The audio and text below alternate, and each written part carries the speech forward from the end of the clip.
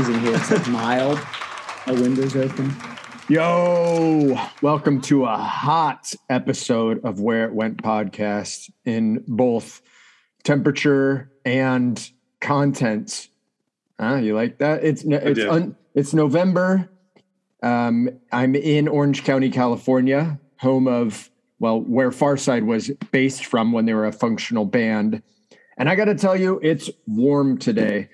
I'm cleaning out the garage. I'm doing some work and I'm sweating here, man. It's another sunny day. Yeah, it is another sunny day. But the warmth hit me really, really hard.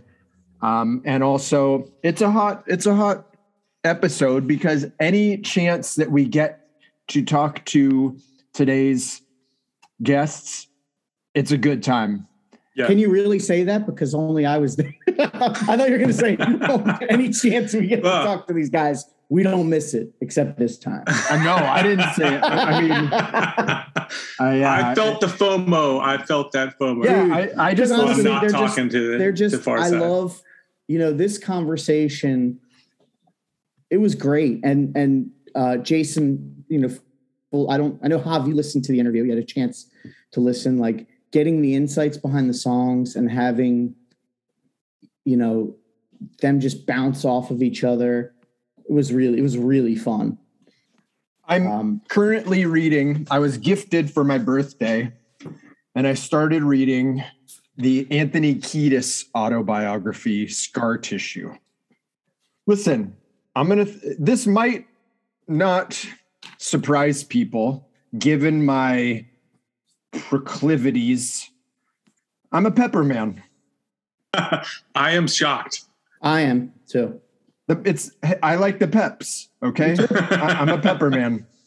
This book, it's interesting. It's cool. I read it years ago. It's got a lot of, maybe a little bit more description of his sexual exploits than I would have cared for sometimes.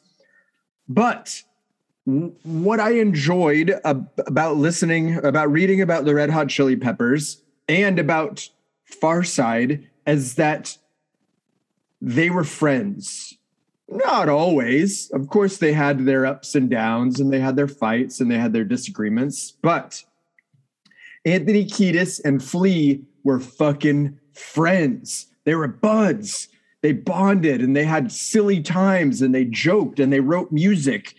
And I feel that from when I listen to Farside interviews. Those Popeye is genuinely like they're making him laugh. Kevin and Bob are really, when they crack jokes, you can tell that Kevin is the straight man and Popeye's the jokester, and the chemistry works, and it's a really fun listen. Yeah. So I guess we can chat a little more about that at the end, because I have some thoughts and I want to know both of your thoughts on the record. Yeah. But before we get into the interview, do you think it's time to? I actually have one. Yo. And Hav, it involves you too. Oh. So a friend of the pod, Mark Bradley. Yeah. He's doing a compilation where to benefit Afghan refugees.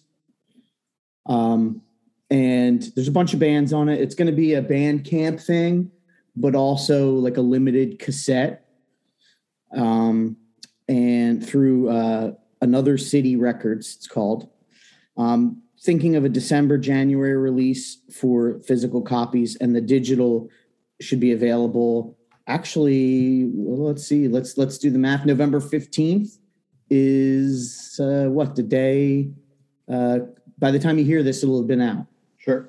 And it's going to be split between two organizations, one of which is Women for AfghanWomen.org, and another is MIAAN.org, which is actually headed by a friend of Javier and myself, Money from Race Trader. Mm-hmm. So a lot of this hits nice and close to home. Godhead are on here on the comp. Yep. What song is it? I wish I could tell you. Extra? No, some of the stuff is previously. It's funny. I was thinking about what you said about compilations and how you like exclusive tracks. Because Mark had said, hey, you can pick like an existing song or whatever. It doesn't matter. So some of these bands, it may be, just to kind of get your foot in the door with their catalog and hear. We did an exclusive one. I managed to find a One Up is on there. We did. I found a recording of a live set, and we put a cover on there. What's the cover? But the song's called Imodium. Do you know what that is? Like Imodium AD? This is some deep shit. Like Imodium AD. Not Imodium AD. That's the name. What is the name? Is Imodium AD is the name of the medicine, right? Yeah. No, but it's called Imodium. It's a live cover. Jason, come on. This is some real deep nerd shit. Is it an Eric Stripp song? No. I thought I was being coy. Sloan for 200.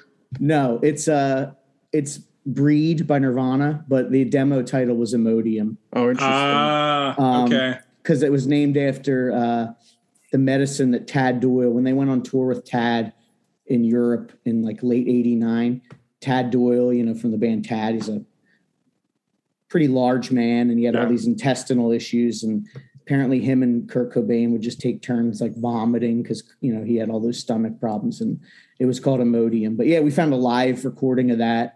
It sounded half decent, and I thought, because like I literally had Javier's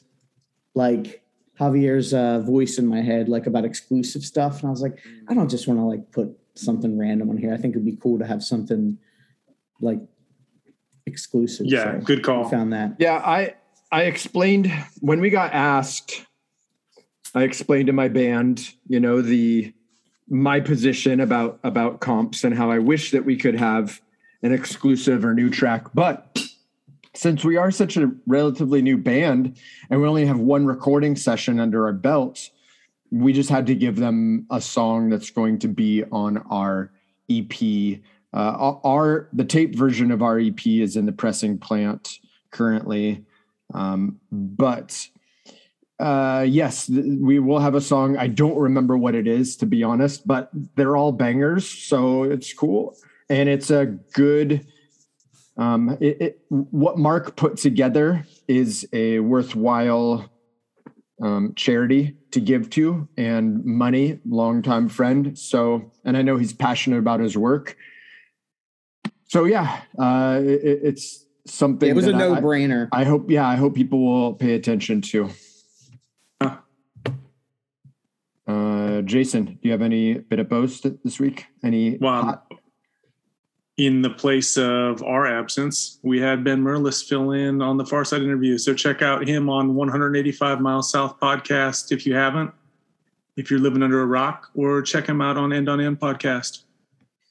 Thanks again to Bedge. Yeah, Bedge. I texted this group chat this morning and said that Ben's vocals sounded as crisp as Vic DeCara, aka Vajra, who we thought had maybe the best audio that we've encountered so far on this podcast, but I believe that Ben is up there. So whatever Ben is doing, he's probably like, I just use my earbuds. I don't know what you're talking about. I didn't see anything special. Maybe it's just like one of those things where when you find out the secret, it's like, could be secret ingredient is salt. He's got the golden pipes. Could be. There's only one person with the golden pipes, and that's you, and we all know that. Yeah. Well, I honestly don't really have anything that I need to shout this week. Nothing really comes to mind. It's been a really interesting week watching, and I feel like a lot of bands are really active right now. There's a lot of records being announced. You got the Hot Water Music thing with End Hits, right? With Brian McTernan. Yeah, that one's, and you know what I got to say? I don't know how to say it. Like, I haven't really been into the last things the Hot Water Music has done, honestly. And I know how someone's like, wait, what? You're not into something? I loved like Fuel for the Hate Game, No Division, produced by Walter, Flight in a Crash, Caution, both done by Brian. Even the last one they did before they broke up, the new What Next that Brian worked on. I liked all that stuff. And then they came back and it was kind of like, it did nothing for me. So I put on this song just because I'm like, I love Brian. I still love Hot Water Music, even if I don't like, the past couple records. And I love End Hits. And the song's awesome. I was like, all right, I'm stoked on this. Like, it reminded me a lot of the spirit of some of the earlier stuff. So I really look forward to hearing the full thing. You know whose favorite band is Hot Water Music? Scott Vogel. Scott Vogel. What the heck, dude? Yeah. I love it. I'm not a huge Hot Water Music fan. Like, I wish that I was. They're a band that I wish that I was more into, but for some reason, like maybe because their catalog is overwhelming to me. It's a little bit like, it's like jazz or drum and bass. Like, where do I start? You have to I would say with them, I'm sure. I like A Flight and a Crash. The Hot Water Music record that I liked the most is the split with Alkaline Trio. That's great. That was a good split. Front to back. I could sit down and listen to the whole thing. I love those Alkaline Trio songs. Yeah. I love the covers of both bands. And I love Chuck Ragan's vocals as well. I like his acoustic or his solo stuff, not acoustic stuff. Yeah, I think my favorite, I flip between No Division, Caution, which Brian did. Yeah. But also Forever and Counting. Like, whatever one of those I'm playing is probably my favorite at the time because they're all just awesome. And they bring it live. Like their sets at the fest were awesome. Yeah, like and even though I don't like some of the like newer stuff that they've done, apart from hearing this new song, they're always still great live. Yeah, I was gonna say I missed this interview because I was at the fest in Florida with No Man. I also got a chance to see Be Well and Strike Anywhere, and it just felt good to see your friends playing music. So get out there and go see a show when you can, when you feel safe going, because it doesn't last forever. Bands aren't around forever. We're not around forever. Mm-hmm. Not to get too deep. It got deep. I didn't mean to. I missed it. I was like, I just thought, fuck, I missed this. Yeah, I had some similar live music experiences in the past week or so, and I have to agree with you, Jason. So. And we're gonna talk, I think, about the shows in a couple weeks. No, that's right. We got some thoughts and feelings. So because I want to wait till I get a couple more shows under my belt. Kick it. Anyway, should we get into the conversation? I think it's time to kick it. Can I kick it? Kick it, kick it, kick it. The song's about everybody in high school that beat me up that wants to be my friend because I'm in a cool band now.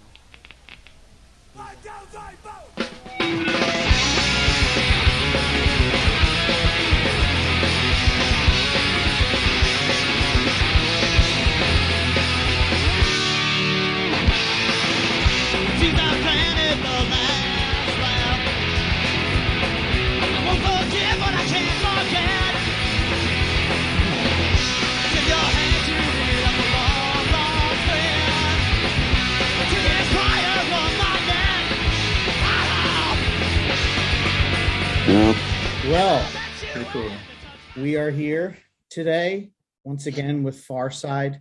Today we have 3/4 of Farside and 1/4 Bedge. And all Bedge. Yeah. I'm all here. And 0/4 Javier and Jason. They're off doing fun things. Not as fun as this though. So we're here today to talk about the self-titled EP by Farside, Revelation number 45. I'm holding the 7-inch vinyl version, has 4 tracks. The CD that Bedge, the CD collector, has 2 extra tracks too. And we realized an extra photograph and some other cool stuff. But I guess first, Bob, Kevin, Popeye, thank you again for coming on. Thank you for having us. Yes, and it's always a pleasure. So I was trying to think, this is one of these records where when I mention it, and even myself, I feel like in the pantheon of Farside, I kind of forget about it. And then I put it on. I'm like, holy shit, why do I not listen to this just as much as I play Rigged and Monroe Doctrine? And even when I reached out to Jordan, he was like, yeah, it's kind of one of the it's like the unsung, kind of like an unsung gem. You guys did Rigged in 94, went on, did a lot of touring. I guess kind of walk us through like what was the genesis behind doing this? Were you like, hey, we got to do an EP, or were you originally going to do a full length soon after and decided to just do an EP? I think we just wanted to do an EP. Yeah. Okay. Yeah. Before we answer, Greg, as you were singing the praises of this record, I saw Bob kind of smirking, and I saw Popeye smiling. Are we all in agreement that we don't like this record? Yeah. It's when you say it's. No, I'm not. I know. I was laughing because I know what Pop was thinking. That's why I was. Oh, laughing. okay. All right. Yeah, because he and I have had this conversation privately. But I think there's a reason why. Yeah, I think there's a reason why it kind of gets lost in the shuffle, because I don't think it was any of our favorite records either. I've never been able to figure out why. But it's just kind of, I don't know. But I want to know your thoughts, Bob. Well, they're not very deep as usual. When I think about any one of the songs, which I couldn't name right now, yeah, I like them. Except for, there's a couple parts on any given song that are not sitting great with me, and I've made fun of those people in those certain songs. Kevin, Yep. But that doesn't matter. But no, you were saying recently that you didn't really care for it, and that was kind of news to me. I was like, I like them. What's the problem? But I want to say I think once we recorded them, I think we ran out of steam. We're like, well, should we just put out a 7-inch? Is that what you guys think, or no? Or was that the intention? I don't remember. I don't think we were working on an album. I think we were just going to do. I think we just thought, all right, we've done 2 albums. Let's do an EP, and those were just the next batch of songs that we came up with. I think that's all we had was we had those songs. I think that's all we had. Rather than, and this I think was the mistake. Rather than continuing to write and doing a second album a little later, we just thought, well, let's rush these out because they're good songs and it's enough for a 7-inch, and 7 inches are cool. Yeah, I think you're right on that one. But I think so. I think that's what don't you like about it, guys? Explain. Well, go ahead. Was it me?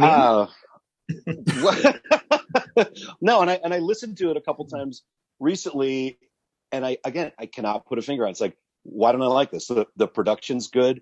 I think the songs are good. I think we played well. I just don't know. It's just not one of my favorites. Maybe it was just more difficult to do. Maybe it's more difficult to do an EP because you've only got a few songs. Whereas if you do a full album's worth of music, they're not all going to be gems. There's going to be a few like skippers. And I think when you condense it down to an EP, none of those songs should be skippers. And I was like, not that they're not good songs, but they're not amazing songs. I don't know. That's the best I can figure. And I will say, probably not the best idea to start the song with 12/24/91. Like, hey, everybody, here's a real downer to kick this off. Well, that was going to be my questioning when you said you didn't like it. I was going to say, is the lyrical content kind of like heavy and just sort of like a down? Because I mean, that first song is not like, it's not a peppy. Not going to get you up in the morning. But no. We should. Nah, I don't. It's not like it. It's not like it bums me out if I think about it or anything. But no, we probably should have started it with Lollapalooza or Knox, and then maybe buried that one a little bit deeper. I can't answer why we agreed to put that song first, because it doesn't exactly doesn't exactly kick you in the pants. I want to know 12/24/91. What happened to you, Popeye, on December 24th, 1991? Walk us through that day. I found out that my parents divorced. My dad left when I was 12, and then eventually got remarried. I didn't find out until many, many years later that he had been having an extramarital affair with this woman that he ended up marrying. So yeah, it was Christmas Eve. I was hanging out with my sister. It was late. We were just kind of getting into some deep stuff, and somehow our dad came up, and she's like, "Oh, you didn't know you'd been cheating on mom for all these years?" I'm like, "Nope." wasn't privy to that information. I remember asking him about it, and because at that point I was 21 years old, so I wasn't a kid anymore. I remember asking him point blank, and he totally lied to me about it. And so it was like, maybe I'll write a song because I don't know what else to do with myself. I remember I used to call you every Christmas and ask, "What'd you get?" What'd you get? And I think if I had called you, if we'd been in a band together in '91, if I had called you, that probably wouldn't have been a fun call. Probably not so much. No. But well, anyway, if you're lucky enough, you can find a place to channel that energy and channel those emotions, and move on from it. And I probably still had a really good Christmas, because I typically do with my family. So, did you write the song right away, or did you wait 4 years and then write it just before the EP came out? No, I wrote it. I think I remember writing it pretty quickly. I used to be really big into like journaling, and then that's where like song ideas and lyrics would come from. So I probably a couple of days later at least, because I wanted to open my presents and have a nice time. Yeah, I probably just started like jotting things down and then going back and seeing what I could come up with. And yeah, I think it happened pretty quickly. But you held it. You didn't put it on Rochambeau. You didn't put it on Rigged. You held it. Oh, that came after Rochambeau and Rigged had come out. The music did. Oh wait, no, I'm thinking 91. 24, 91. I always get 24 and 21 switched. Oh, sorry. Yeah, I must have. Yeah, no, you're totally right. I take back everything I just said. What am I thinking? Liar. I barely started drinking. I don't know what's going on. I had brunch. I had my vitamins. I feel good. Shoot. Yeah. No, you're right, Ben. I must have done that. God, now I can't put it together. Maybe it was a song that I did write and then just never brought to the table. Gosh. But I know that I've done that also, where I've jotted down ideas and then forgot about them. And then years later, I'm like, oh yeah, remember that? So, in other words, that's the lamest answer I could possibly give you about this. I can tell you what the song's about. Anything else, maybe let one of the other guys. Yeah. Maybe, I should just say I don't remember. Let one of the other guys give an intelligent answer for something. Maybe. I don't know. The one benefit of having a date for the song is that it seems like I feel like every Christmas Eve I'll see a couple posts on the old social media with the YouTube link to this song, because like it's like it's 12/24. Yeah. Well, having the date as the song title clearly doesn't help me remember when I fucking wrote the damn song. So. But I love too that like in the layout for this, it's like you got this like these heavy lyrics, but there's still you guys in it with the whole like I like arrows. I also like parentheses, title, ignore this little blotch. Like that's cool. To add a little bit of like humor to something that's pretty serious. Like, when I read these, I was like, oh wow. I kind of had a feeling that what you said that was what it was, something along those lines about, parental discord or what have you. Shenanigans. What'd you say, Kevin? Parental shenanigans. Shenanigans. Oh yeah. Tomfoolery, horseplay, all that sort of stuff. Hullabaloo. So actually, before I move Yeah. the layout, is it your handwriting? Like the actual, like Kevin is yours. You wrote the lyrics for your songs, and then Popeye did his. Yeah. That's super cool. Yeah. Yeah. I I have to say it's the penmanship award goes to Popeye. I'm sorry, Kevin. I had a Popeye has very distinct handwriting, and I think it's awful. God, Kevin, yours was always brilliant. I always admired yours.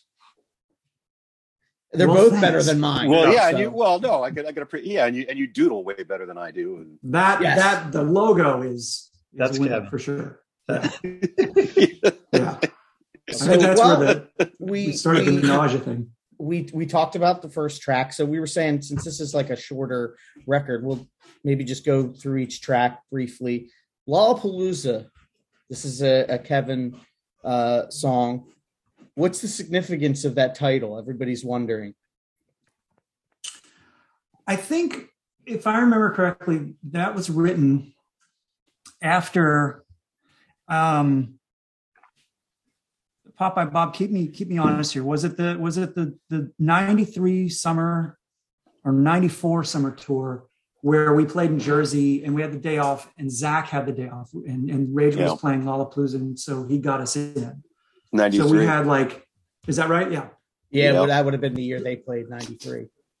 Okay. So we had all access badges. It was very rock and roll. And so we had the run of the place and met, we didn't meet. We stood next to Joan Jett and Alice in Chains and Dinosaur Jr. and all those people. And while it was a lot of fun, there was just something for me, at least, and I'm speaking strictly for myself, there was just something icky about it. And the thing that stuck out to me was watching Rage, and I think they played on the side stage. And I think Tool played as well. I think it was early on. Anyway, big crowd, and they're all jumping up and down and stage diving and all that punk shit. And it just occurred to me, just looking at this crowd, they have no idea what any of these songs are about. What they're hearing is, fuck you, don't tell me, or whatever it is. Fuck you, I don't know the words. Fuck you, I won't listen to you, or something, right? I won't do what you tell me, yeah. Don't do what you tell me, right. I like Clearly you, I'm I a big won't fan. Listen to you. Yeah. I like whatever fuck you, it I won't is. listen to you. I won't listen to you. Right. It's what all the QAnon people say now. But that really struck me as you're playing to this huge audience of people that just don't give a shit. All they want to do is just fucking rock and roll and party and have a good time. And I hated everything about that.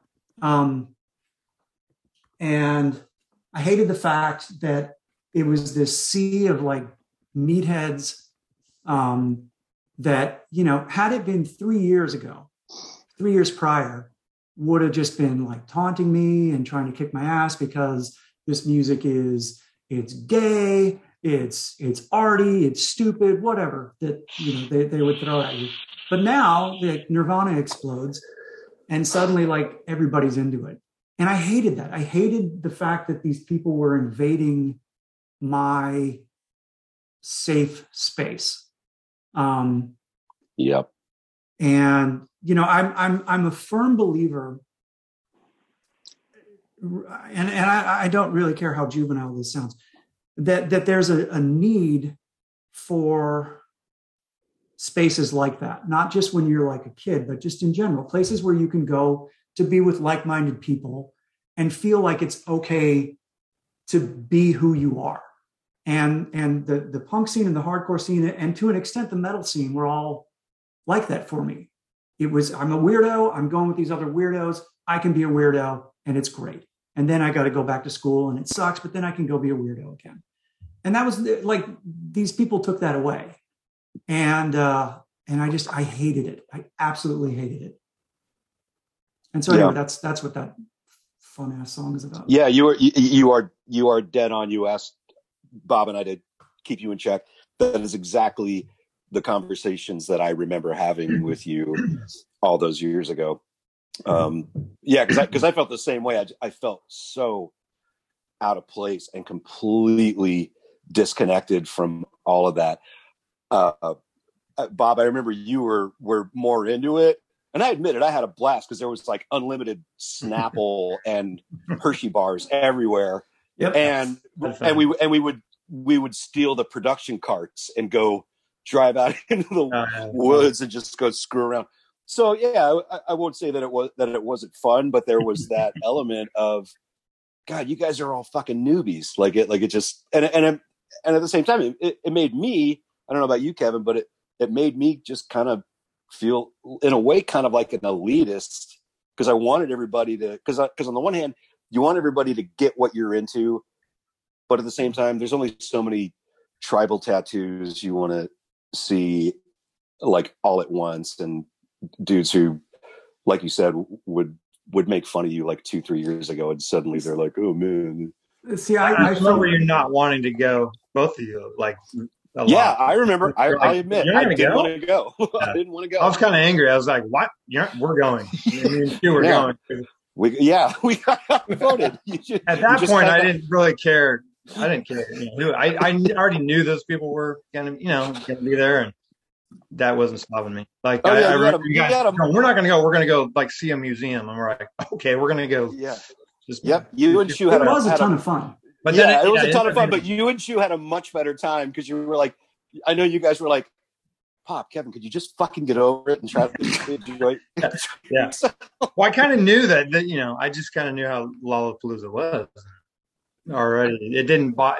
I don't think Kevin knew that maybe then. I don't know. Have Kevin you ever been to one before that? No, I wasn't. I mean, that was a period in my life where if a band had been on an independent label and then signed to a major label, it didn't matter how good the major label record was. I was done with them. Yeah, it was just this, a lot of people were. Yeah. I mean, that wasn't, sure. and even when you were talking about this song, I was like, I know that was an issue for a lot of people because, like you said, this was once a safe space for me. And now the people that would like push me into the locker are here, slam dancing. And it's also like, they don't know about like the punk scene. Like they don't know that Zach came from like where we came from. And, and I know some of the bands had a tough time with that transition. Like, I've read so many books about, Nirvana and Kurt Cobain. And I know he had a real hard time with, realizing that like, man, the people that used to like beat me up in high school are now buying my records and slam dancing and stuff. And, Rage Against the Machine, I remember there was that Antimatter interview that Norman Brannon did with Zach, and Norman was kind of challenging him a bit. And he's like, you have these shirts that say like the, power stems from the barrel of a gun. I'm butchering her. It's the Bedge. Help me out. You're smart. I don't know what you're talking about. You don't know the quote? I'm not as smart as I look. And I think they said, fuck you, I won't tell me what to do. And I'm not listening to you. That's right. Quit talking to me. I am no longer paying attention. He basically said to Zach, like, you realize that like with the crowd you guys are attracting now, like there's going to be just like frat dudes wearing this that just have no idea that it's like a Mao Zedong, and forgive me if that's not who it is, quote. And then Zach was like, no, I think they know. I think they're going to look it up and stuff. And it's like, I don't know, man. I think you're giving people too much credit. Just stuff like that. Like, cause it was like super normal people kind of getting into it. I'm going to play devil's advocate because I've thought about this and I've been accused of this a lot. Wouldn't an outsider say, Kevin, you're being elitist. You're saying this music isn't for everyone. It's only for you and your people. And that stinks of elitism. What would your response to that be? My response would be, you're probably right. Okay. All right. And it doesn't really bother me. Okay. The normals, right? We'll call them the normals. They've got their scene. They've got their Metallicas. They've got their Alice in Chains. They've got all of that. They don't need to come in to where the rest of us who have been pushed aside and are outcasts, or been made outcasts, I should say, and try and invade the sanctuary. And like I said, I mean, I understand how juvenile it sounds, because it does sound very, very elitist. And Papa, you said that at the time you were aware of how elitist it was. I wasn't, and I wasn't thinking that way. I think now at the ripe old age of 645, I would probably have a different take on it. But at the time, if it were 94 or whatever, Ben, and you asked me that, I'd just kind of shrug and say, yeah, so what? Like, what am I taking away from frat boy Joe's life? Nothing. Like, oh no, you can't go see Jawbreaker. Fuck, like, who gives a shit? I can. You go see whoever. I don't know who was big back then. You go do your thing. We'll do ours. Let's leave each other alone. And let us have this little thing, and let it be ours. And we don't need you guys. Like I said, I mean, I don't know that I feel that way now, but that's how I felt then. And so what band, like, were you ever a Shudder to Think fan? I'm just using them as an example. Okay. Yeah. So super duper duper weird band. They signed to Sony in 94. They put out a super duper weird record. They do not get any less weird. They don't. In fact, I think it's more weird. It's more weird than the stuff on this. Yeah, maybe. So they Still don't try to. Are you talking about 50,000? No, the one before it. Pony Express. Pony Express. Oh, right. Okay. So, like, they're not trying to, water down their sound to be radio friendly. And so when you hear a record like that, are you like, maybe frat kids will like it because it's on Sony, so fuck Shudder to Think? Or like, what are your thoughts on like something like that, for example? I love that record. I think that record is unbelievable. It was so confusing to me that they were signed to a major label. And then the video for the X, I think it's X French T-shirt. Is that the name of it? Yeah. Just an amazing song. And such a weird video with the the elevators and stuff. And it was just, and so I guess my thought was, why does this video need to exist? Like, I couldn't picture any farmer's daughter in Kansas seeing the Shudder to Think video and going, shit, that's awesome. I'm probably wrong. I mean, we all got into punk rock via some mechanism. Mine was, I saw the film Another State of Mind on do you guys remember a show called Night Flight? Night Flight. Yeah. I think that was my introduction. It. Yeah. So, I mean, like I said, I know that it's a, or maybe I didn't say it. I know it's a narrow, shitty kind of way to look at things. Logically, it's not cool. But again, at the time, and Bob and Popeye can attest to this, there was no logic happening with Kevin Murphy. It was all raging emotion, mostly anger. But you were also a young, you got to keep in mind, you're also, a 21, 22-year-old person? Like, I was in my 40s back then, but yeah. Well, if you're 625 now, then yeah, maybe you were 400, but still. I was like 580 or something. Yeah. I don't think that like, I guarantee you there's people that are going to listen to this and they're going to be like, I felt the exact same way. I mean, I have friends who, when I would bring up records like the Shudder to Think, I stopped when they left Discord. And I'm like, oh no, you got to listen. Because that's really how it was. They signed to a major. I'm done with them. I was just, I think, at the age when I got into this stuff where that wasn't as big of a deal, because that's how I got, like, if certain bands hadn't been on a major label, I wouldn't have heard them. But people that are a few years my senior, that we're going to see them at small places and stuff, they stop. So it's not, this isn't like a unique opinion. Like, I can guarantee there's going to be a lot of people that are like, oh yeah, I was the same way. Maybe they even still are. I don't know now I think it doesn't matter as much. It doesn't matter anymore. Like I feel I like agree. young kids into hardcore, like and it's a good thing to do. I feel like they like a lot more they're more open about what they like. They'll like pop music, and they'll like, but they'll also like, hardcore bands, and they'll like, just all kinds of different stuff. Like it wasn't like that when I got into punk. It was like, you kind of just like everything else went out the window. Oh, totally. And it's just, this is it. Yeah. Well, the first punk bands I got into were on major labels too, the Sex Pistols, the Clash, and the Ramones. And it's almost like it didn't matter, then it did matter, and now it doesn't matter anymore if you're on a major label. I was hoping to jump in and say something similar. I'm glad you did. Yeah. Well, I mean, I want to be clear. It wasn't, I know I said that, that if a band had signed a major, I was done with them. I mean, that's not 100% true. That's sort of a generalization. But I think the thing that really informed the song was I grew up in a small town in Tennessee, just outside of Memphis, and I moved to California in late 1987. And so my experience in Tennessee up to moving, like going through high school and everything, was very bad.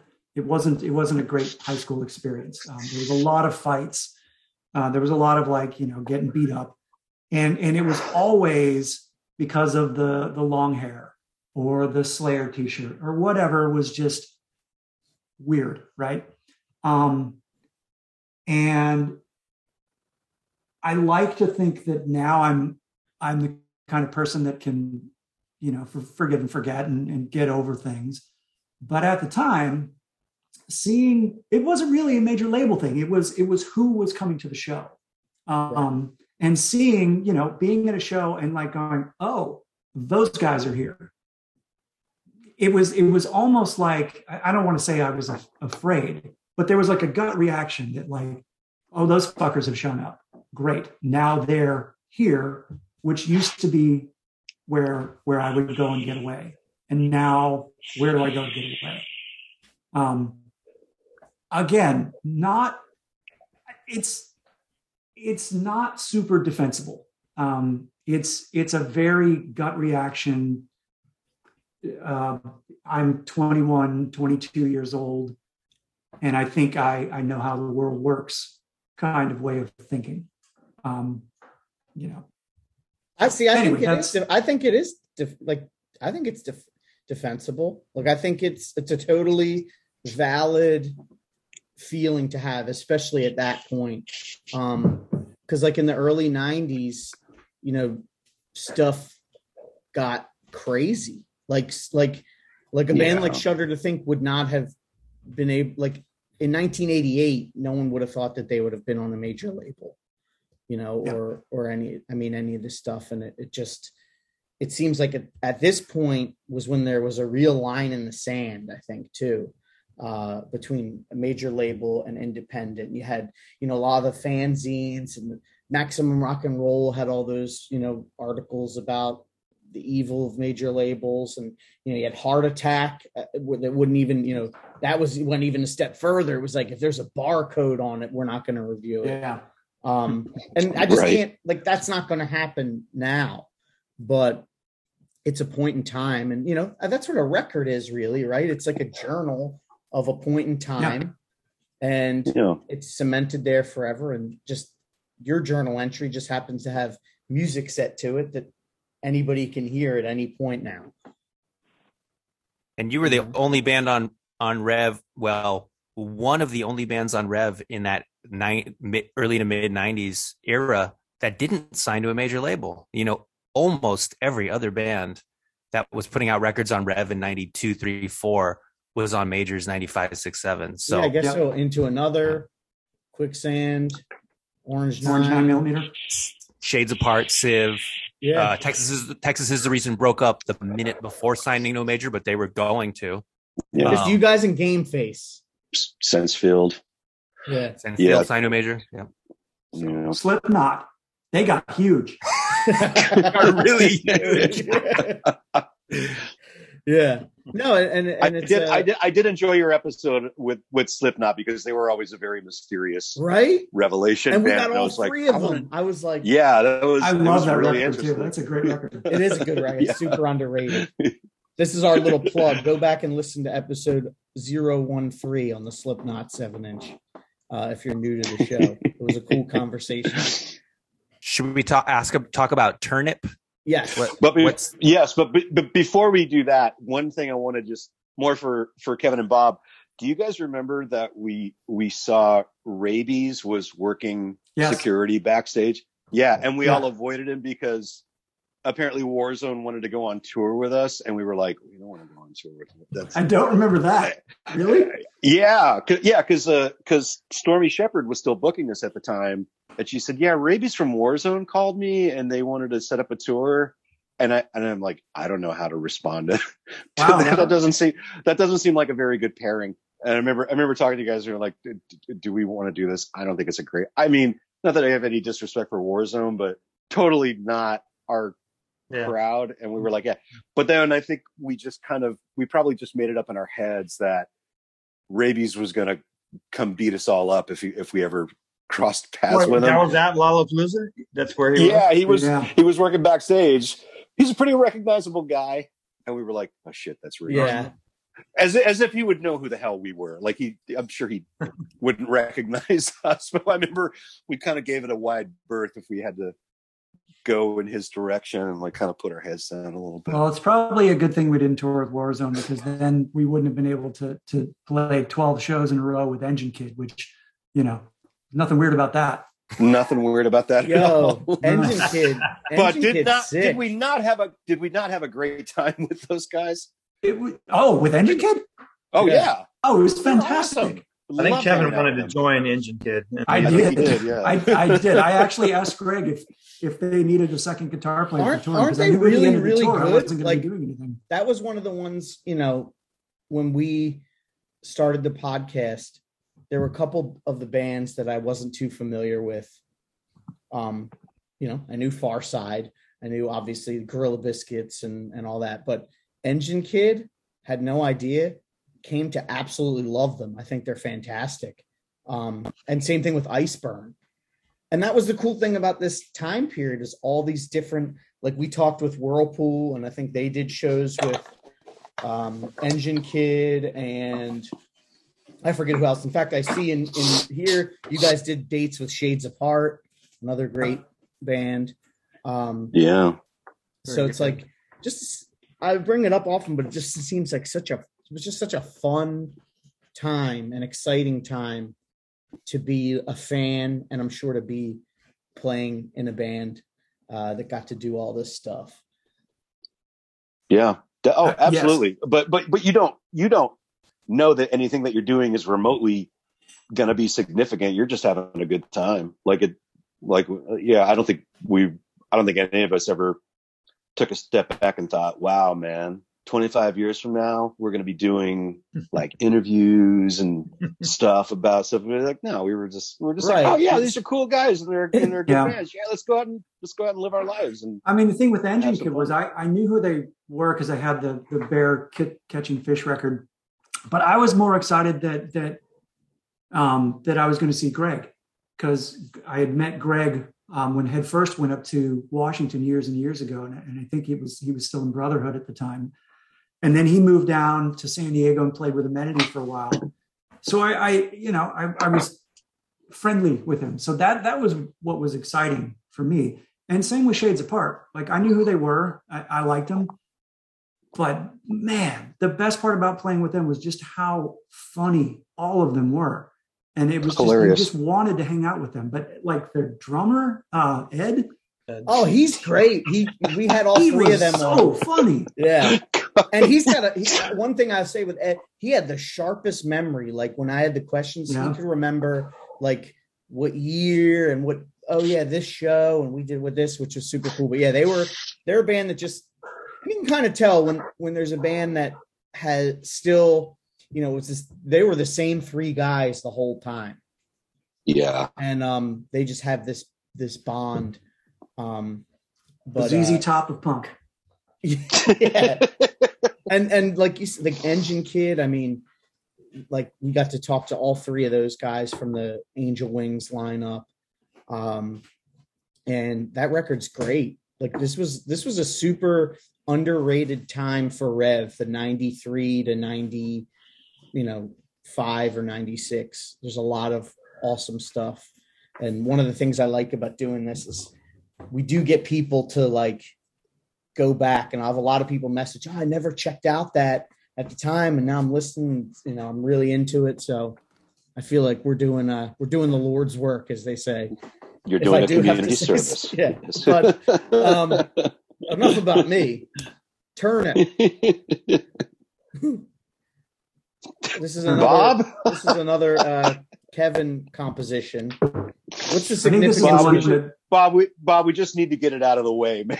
We just need to get it out of the way. What? What? You know that when we're in the studio, and yeah. Yes. I think I was just bored. There's no one to pick on. I think that was Kevin's turn.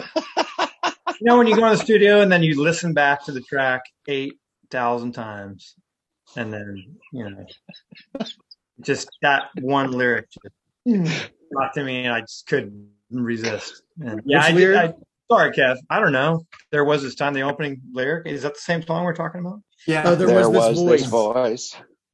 Maybe because it just comes right after the intro drum beat, and I was like, I liked it, and then Kevin ruined it with his lyrics. Just kidding. I'm just kidding. I don't know. It just bugged me for a long time, and I finally said it while we were in the studio listening. Kevin got really bummed out. I'm sorry. You gotta break up the monotony. You get a little chippy once in a while. I think it's a great song too, but I do remember that, and I'm just gonna elaborate because again, it just like Bob just in the most mockingly way when we were listening to the playback, Bob just went, "There was this voice," and I'm certain that it did not help matters. That I just started bursting out laughing uncontrollably, and poor Kevin was like, not happy. And then of course we felt really bad. We're like, come on, dude, like. Yeah, but the rest of the song I love. That one thing. We're just screwing around. We're just screwing. But I like that song. I really do. You're pouring your heart out, and then you got a couple of yahoos who are just as if none of us has ever been the butt of a joke. But yeah, that is something that Bob and I have laughed about over the years. No disrespect to you, Kevin. It's a great song.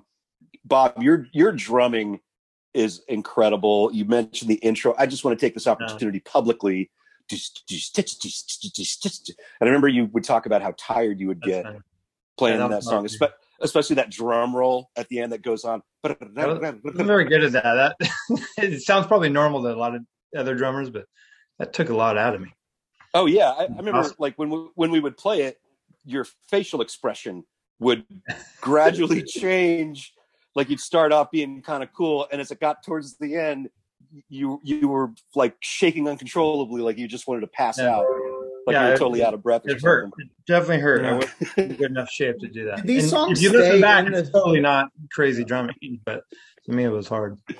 Sorry about that. I was saying, did these songs stay in the set after a while? Like I know you said, not this one. Not this one. No. Yeah, they wouldn't allow. Even if I wanted to play it, or I would, hey, Dave, we're not playing, or that I had no say. Let's play this. I'm not gonna do it. There's two reasons that I didn't want to play it live. The first one is I didn't like the song, and the second is I couldn't play the guitar parts and sing at the same time. That was absolutely a studio song. Yeah, because it's doing that sort of that really sort of like it's one note off, and it's supposed to be sort of discordant sounding. And I couldn't play it, so I wasn't going to offer. Yeah. Just so it wasn't that good. Not that good. What's the significance? Well, Turnip. What's the significance of that title? Is there a story behind that? Yes. I feel like Jordan told me there's a story and he didn't elaborate. So I figured it on behalf of Jordan. I would ask. Could be. All right. Okay. So at the time, I was married to a person whose last name was Turner. And she had, I was going to say, been on my case. Maybe that's a bad. She really wanted me to write a song about something that wasn't a big downer. And so, and she was very sad that I had never written a song about her. So this was my attempt to write a sweet love song. And I was never happy with the lyrics. I was never happy with the vocals. And so I think part of why I was bummed when Bob was poking fun at me was I knew they weren't good. But this part of the reason I don't like this record is I feel like everything was kind of rushed. Like if we had just waited another 3 months, I think the songs would have turned out better. But this one in particular, there wasn't a lot of work shedding going on. It was first draft of the lyrics. I mean, the harmony or melody or whatever was written while I would like drive around in my car listening to like a practice cassette tape, you know, because like a cassette recording of us recording. It's not the best way to do it. But yeah, that's what the song is about. And Turnip was just like a silly nickname. And, you know, the marriage didn't last. So I don't really have fond memories of the song. And it felt very forced. It felt almost like I was being sort of like pushed to write something that I'm not good at. I'm not mushy. I mean, I'll say it again. My emotions are mainly anger and frustration and disgust. And I'm not a particularly fuzzy person. And so I hate that song. I fucking hate that song. I love the drums. The drums are incredible. I was so happy with the drums. I love Popeye's guitar work. And I was happy with my guitar work as well. It's the only time I've ever recorded a song. This is getting dorky, but it's the only time I ever recorded a song using the single coil pickup instead of the humbucker. So I was using the neck one because I wanted that sort of Hendrixy kind of sound. And I think it was right after I bought the Telecaster, and I was really excited that I was going to have this wider range on the guitar. So I did the song using that, knowing that it would sound different than the rest of the songs. Other than that, though, I don't like that song. And we never played it live, and I was never sad about it. Really? Yeah. Never? I don't think we played it live, did we? I know we practiced and practiced and practiced. And then I feel like once we started playing shows after recording that, it was sort of like the song on Rigged, Wait for Monday. Maybe we played it a couple times, but it just sort of some songs just didn't catalog. work. Or like the slow dance on the Monroe Doctrine. It was like we played it a couple times and was like, that's god awful. Let's never try to play that live again. I don't know about that. Yeah. Oh, it was god awful. Well, my stupid comment had nothing to do with what the lyrics were about. It was I know. It was my Kraftwerk vocals.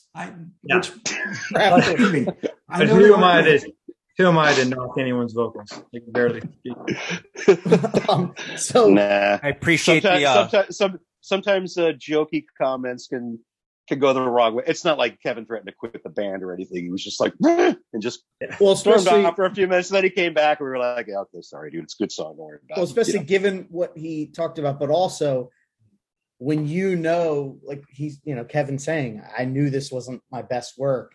And it's almost like when someone's pointing that out, even jokingly, that can always sting, like, sure. you didn't put forth maybe your best effort and somebody is inadvertently calling you on it, even though they don't think they are, it can be a bummer, but I appreciate the wait before that.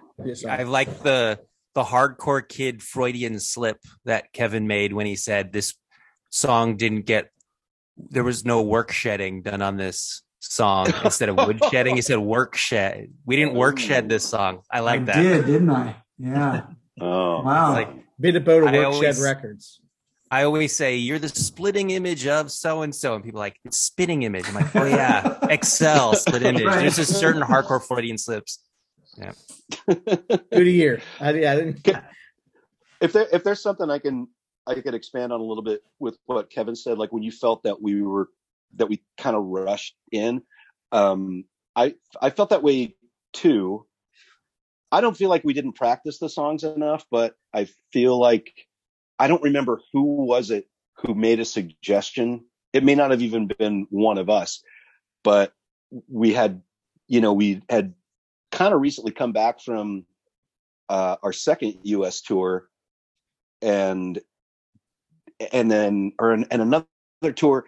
And then somebody said, yeah, this is the time to go into the studio because you guys have been playing together like almost every night. This is the time. Go in the studio now. And Kev, so you were referencing you. Was that?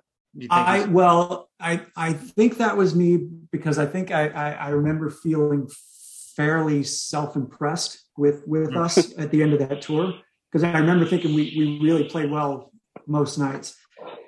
But I clearly remember going into the studio and telling you guys and giving Jim direction, which I never gave Jim direction, but I remember clearly saying, I want this record to be as close to a live recording as possible. So I don't want to do a lot of overdubs.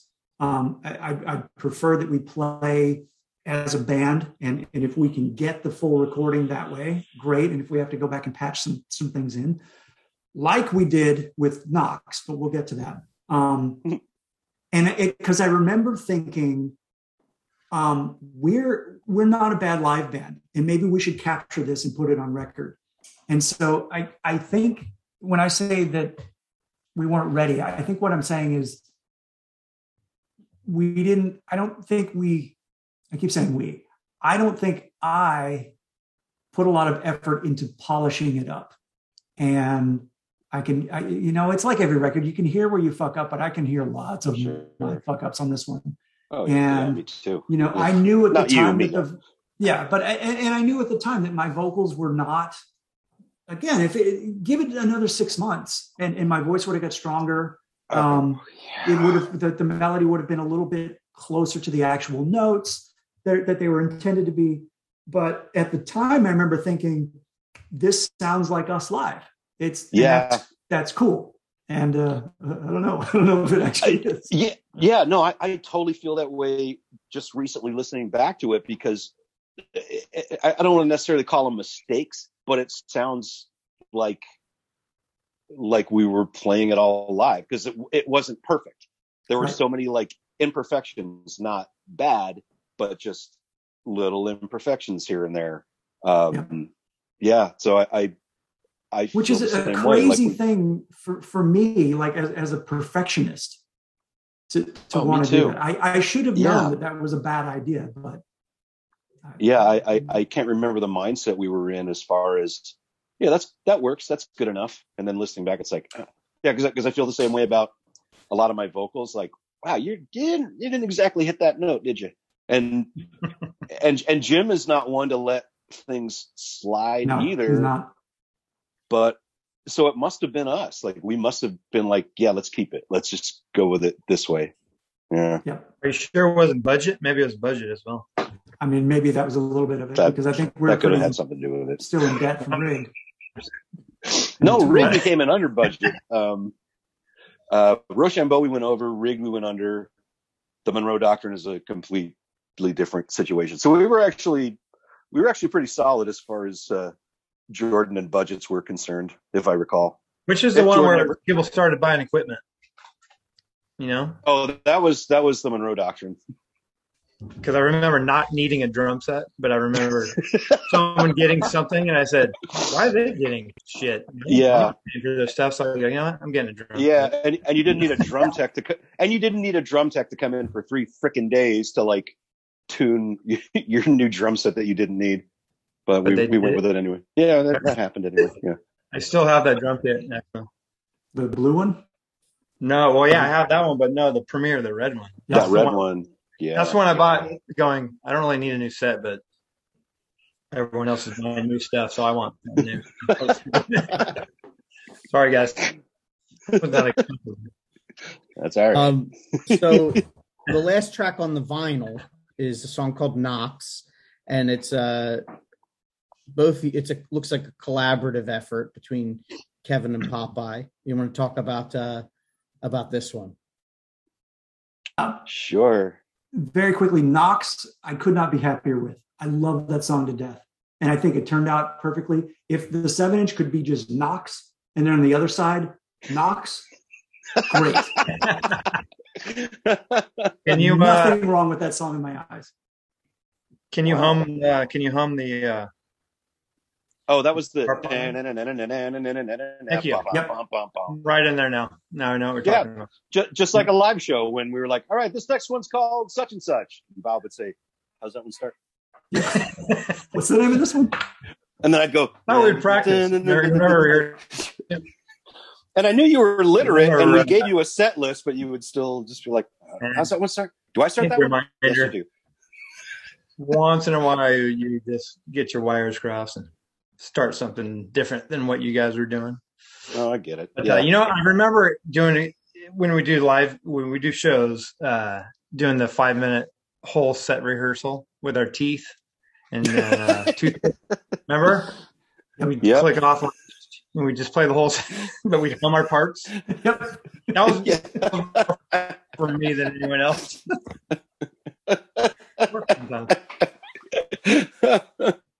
But it got us through the night.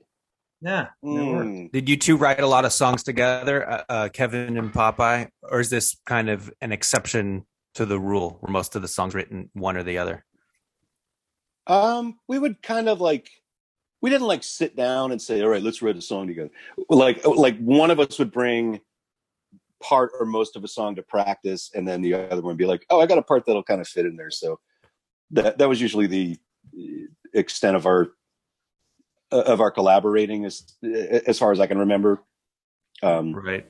And then we would just kind of jam it out at practice and just see what everybody liked and what everybody didn't like. I think I remember the song being a total Frankenstein's monster. It was like you had 2 riffs, I had 2 riffs, and we just alternated them. There's a lot of riffs going on in that song. Yep. Yeah. And I remember taking cues from you. Not that you told me to do anything, but I was always just so impressed with your creative chords that you would make up. There weren't even chords. It was just like, well, I'm putting my finger here and this finger here. And I'm like, is that a chord? I don't know what that is. And so trying to put some of that stuff in there and being very impressed with myself, like, hey, look, I'm learning. I'm playing guitar with Kevin Murphy. Hey. That's my jazz background.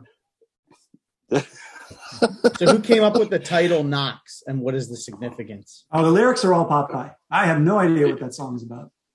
Oh, it's about having a crush on a woman that was 5 years older than me and way out of my league. And it's really just about self-hatred, and I'll never get a woman like that. Her last name was Brown, and I remember talking to Evan Jacobs about it.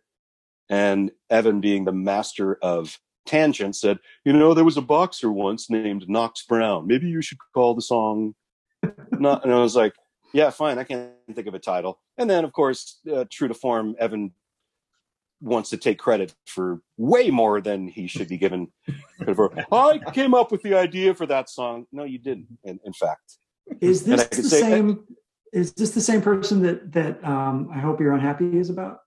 No, that's the different chick that was way out of my league. But I actually had a relationship with her. Yeah. Yeah. Okay. Yeah. Oh, we'll be talking about that one in. It's not for a while. I've got a story about that one too. So, yeah. The rate we're going, it won't be for about a year, because I think that's what Rev 69 or something. So. Yeah. Good. Well, hopefully everyone will forget the stories that we keep repeating whenever we come on. These things. We're just in it to just amuse ourselves, Greg. I hope you don't mind. you know, we we love try to it. stay in touch, but we just, you know, we enjoy making each other laugh, bringing a little levity into our lives, and No, you guys I are love the it. catalyst for it, and we appreciate it. And you, So speaking of Knox, there is, and I don't remember if you remember this, Popeye. There was a point in the song, somewhere near the end, where we had finished recording, and I realized that I had fucked something up, and went back into the studio to fix it. But for whatever reason, I used your guitar, and I wish I'd done some research to tell you the time, like in the song, like at 3 minutes and 8 seconds or whatever. But if you really listen carefully, you can hear where the recordings blend together, and it goes from my guitar tone to your guitar tone, and then back to mine. And it's got this weird, it's almost like a flanger. It goes like and back, and it lasts for about like 20 seconds.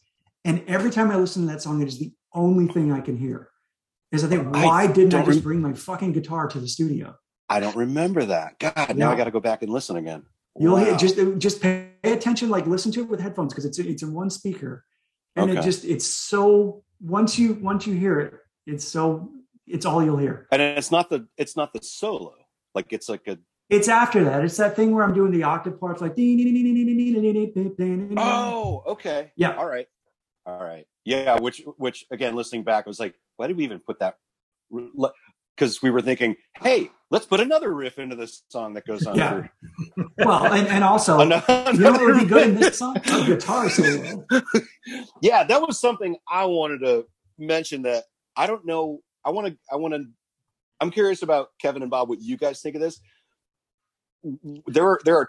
There's only on the vinyl. There's only 4 songs. 2 of them have outright guitar solos on them. Loved them. Which they're amazing, but something we did not do. Like up until that point, I think, like Kevin, your fingerprints are all over all the songs you did on Rigged, but they weren't like outwardly guitar solos. They were riffy little nuggets here and there. Up until Someday Too Soon, when you have that monster of a guitar solo towards the end. But we were never a band that was like, yeah, you know what we need right now? Fucking guitar solo, bro. Exactly. Fuck yeah. Like we worked at Guitar Center or something. You know, like we weren't that kind of band. Nope. And the solos are great, and I think they work. But I've often wondered if maybe subconsciously that's something that made me kind of shy away from loving this record so much, because it was just something that we didn't really do. And there just weren't solos in punk or hardcore very much. Yep. And maybe that's why I like it. This record. You're a fan. Maybe that's why you guys are stupid. Yeah. Should have been more guitar solos. Maybe I'm like, this is why I dig this one. But it shines light on the Kevin skills finally, I think, you know. Oh, absolutely. Like, what? Yeah. Where did this come from? It's like, you've been hiding this shit, man. Yeah. It's pointless. It's the sound of a guy going, hey, look what I can do. I love it. Nah, it worked, man. I think they bring something to the song, but yeah, I don't know. Like I'm just curious what everybody else thinks. Kev, what do you think? I don't even know why they're there. I don't remember what possessed me to, and they're not even good. They're like Motorhead guitar solos, like Fast Eddie Clarke guitar, just like wait, like they're how could you suggest that a Motorhead guitar solo is not good? Oh, well, I should say Fast Eddie Clarke is one of my favorite guitar solo dudes because he's so generic, and there's something about it that I love. I don't know why they don't need to be there. They're just filler. But I'm glad Bob likes them. That's great. Oh, I mean, I like them too, but just in retrospect, I'm kind of confused. Like, why did we put those there again? Did we just? I do remember when we'd play live, I'd always think like, why did I put this in the song? Because then like I had to do it live. And again, being a perfectionist, if I like flubbed one note, that was it. We were terrible. And I was all like pissed off. And there's the opportunity to screw those up was so just so amplified because there's so many fucking notes in it. I don't know. I don't know why they're there. They shouldn't be. And there's none on the next record, right? Is there solos on? I don't think so. No, not like that. Little tidbits here and there. Yeah, most of the stuff that you did, Kevin, was stuff that just kind of worked its way into the song, like a lot of single notey stuff, but not like, all right, everybody, take a step back, solo time. Like, yeah, right. Watch me. Yeah, didn't have the lights on, Kevin. And yeah, 1 foot up on the monitor. That is weird because you're not that person, and it's weird that now that I think of it, that you were for a couple points of time. And Kevin, can I call you out on something? No, I remember. Yeah, no. Going back, I remember you were trying to teach me the solo. You talked about being a perfectionist just a second ago.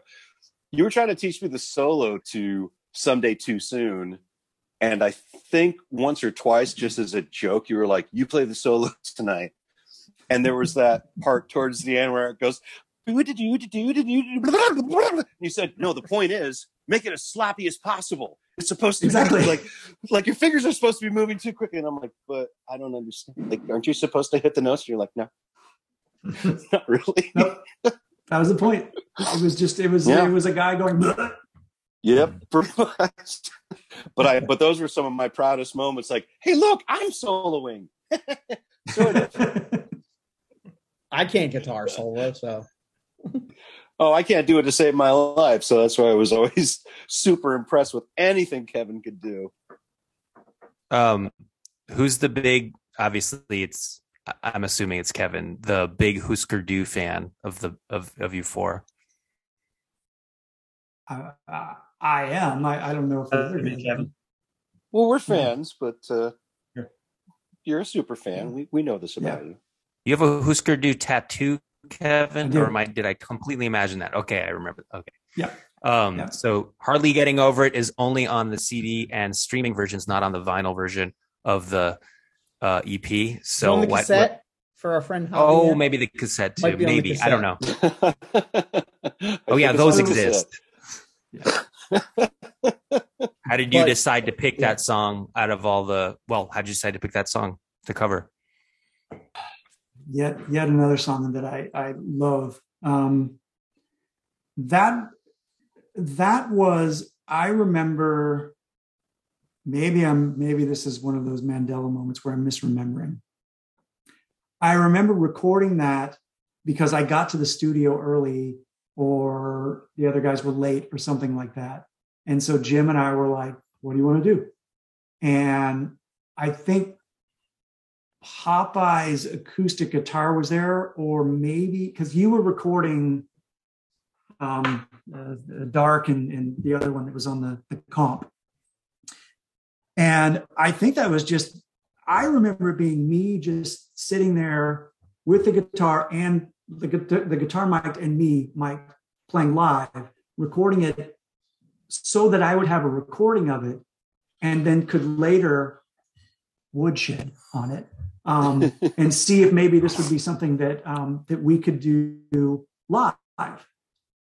And I overdubbed the guitar solo, the song. It's like an organ or something, but it was never intended to be anything other than me lazily playing this so that I'd have a record of it and then could do something with it. I do not know how it ended up as a bonus track on the CD, and I keep waiting for Jordan to appear so that I can ask him, please remove it because it is awful. It's awful. It's not. I gotta disagree. Yeah, I think it's great. Like, I like that. I actually, because I'm also super fan, Husker Du super fan, Bob Mould. On it's on the album Candy Apple Gray, which that's a real downer of a record. First off, that was their major label debut. And that song, Hardly Getting Over It, it is a full band song. Like, it's an acoustic bass, but there's and then like Kevin said, there's organ in it, there's percussion and everything. And side note, I haven't seen him play it live. He did it live last month when I saw him, which was cool. Oh, I'd seen no him a bunch, way. and he'd never done it. Oh. Full band, him, John Worster, Jason Narducci, and it sounded great. Wow. But I liked that this was just a stripped down version of it, because it didn't just sound exactly like the original. I think it's a great cover, honestly. I really dig it. Well, that's good, and I appreciate that. I like I said, I'm not happy with it, but it's all subjective. So if other people like it, that's great. I'm personally, I'm not. But now I do want to know, was Jordan just like, we need some extra stuff on the CD? Let's hear, like, how did he get it? Did you give him the song? Because then I'm like, I think it was just all included with the reels in the reels. Yeah. Yeah. So then there's another. And to be fair, I don't think I've ever come to Jordan or Rev or anybody and said, you have to remove this. I think I was just like, well, it's fucking on there, so fine. It's written into the permanent history. There it is. Fuck you! I won't listen to you. That's right. Don't tell me my way of living, you turkey. The way I remember it, I had recorded 2 acoustic songs, and yeah, you were totally by yourself, and you had never mentioned that you wanted to do anything. The rest of us just kind of caught wind of, oh, wait, what did Kevin do? And I don't have that kind of voice. It is not suited to like a folky, I'm in a coffee house with my guitar kind of thing. You are able to pull it off. I'm good at like yelling and being like a nasally rush sounding screamer, and that's it. Oh, but I don't know. But I was never able to pull off a live recording of an acoustic song, and I don't know. There was just something about it, and I love that song. Like it both versions like kind of bring me to tears every time I hear them, and also knowing how much of a Husker Du fan you've always been, I also felt like, yeah, of course, I want this. I dig this. I would love for this to be on this record because I know it would be very, very meaningful to Kevin, and I also love the song to boot. So I dig it, man. And I dig and like the rest of the record, we talked about the imperfections, not mistakes, but imperfections. Yeah, I'm super stoked about it. Jordan always referred to it as the Grandpa was a schizo song. I was gonna say, I think that was the thing that Bob always latched onto was the Grandpa had a seizure. I remember in the studio, like you had heard it or something. And yeah, I don't remember even knowing you guys recorded this acoustic song. I think I wasn't there either. It's like, oh, we have content? Great. Yeah, more to add? Good. More to add. Bonus tracks. What about I would love to have heard you guys do, well, real quick. I would have loved to hear you do one of the more aggressive Husker Du songs as a cover. I think would have been super, super cool. I'm trying in my head to think like, what could I see them doing? And I don't know. I'll have to get back to you. I don't think we ever even considered something like that. Not that we wouldn't have. We didn't do a lot of covers. No. No, we just, unless it was for like a compilation record, which only happened like a few times. Like we just Return of the Fly, the lounge version of Return of the Fly by the Misfits. Sure. And as close to the original as we could, Metal Man by TT Quick. Oh yeah, that's right. Very proud of that. And then the next record has a cover that a friend of mine was like, when you get to the next one, you got to ask about that. So we won't say anything on this one, but is that the Graham Parker one? Oh, yeah. Wait, you said you weren't going to ask. Okay. Yeah. I don't know that song. Blue Highway, but we won't talk about it. We'll save that for episode 069. Well, wait, Kevin, can I ask another question? And maybe Bob, sorry, Greg. You're fine. Didn't we do an acoustic show with Sensefield? Yes. And didn't we play Hardly Getting Over It? Just you and me, I think.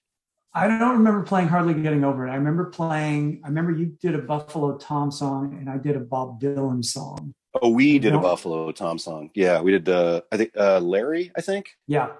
Yeah. What's that album? Let Me Come Over. I think. Yeah.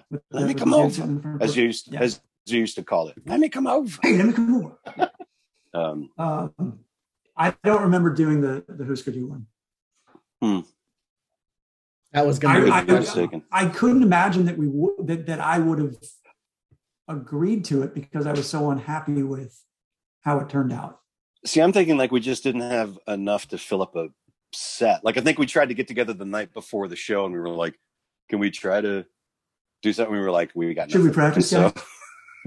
No, I don't know. We'll be good. No, you want to just go to? We're you great. want to just go to Del Taco? Yeah. Just Bob, all you have to do is just hit light. That's it. That's the only modification. Just hit light. Yeah, I think we only played like 2 or 3 songs, and then we were sitting in chairs, and it was awkward. And then Senseville just blew everybody away. Of course. Yeah. That's the difference between a professional band and. Yeah, exactly. Us. But I'll Wait Today, the last song on the CD. Yeah. Great song. Great guitar riff. Such a good guitar riff. Which, if I remember correctly, the plan was that was going to be a full band song, like a loud, full band song. And I think we attempted to start putting it together. Huh. I don't remember that, but I could be wrong, of course. As you said, I don't remember. Yeah. I don't remember. DRI? I don't remember that at all, Kev. You're wrong. Bob's thinking about shrimp boating right now, waiting for the caffeine to kick in. Think about that lobster. So I have to ask before we get to hot tracks. One last thing: the layout, the photo. Whose idea was it to do this photo? It's hilarious. I want to take credit for that. Real quick, I listened back to I'll Wait Today, and I think it's like 6 minutes long.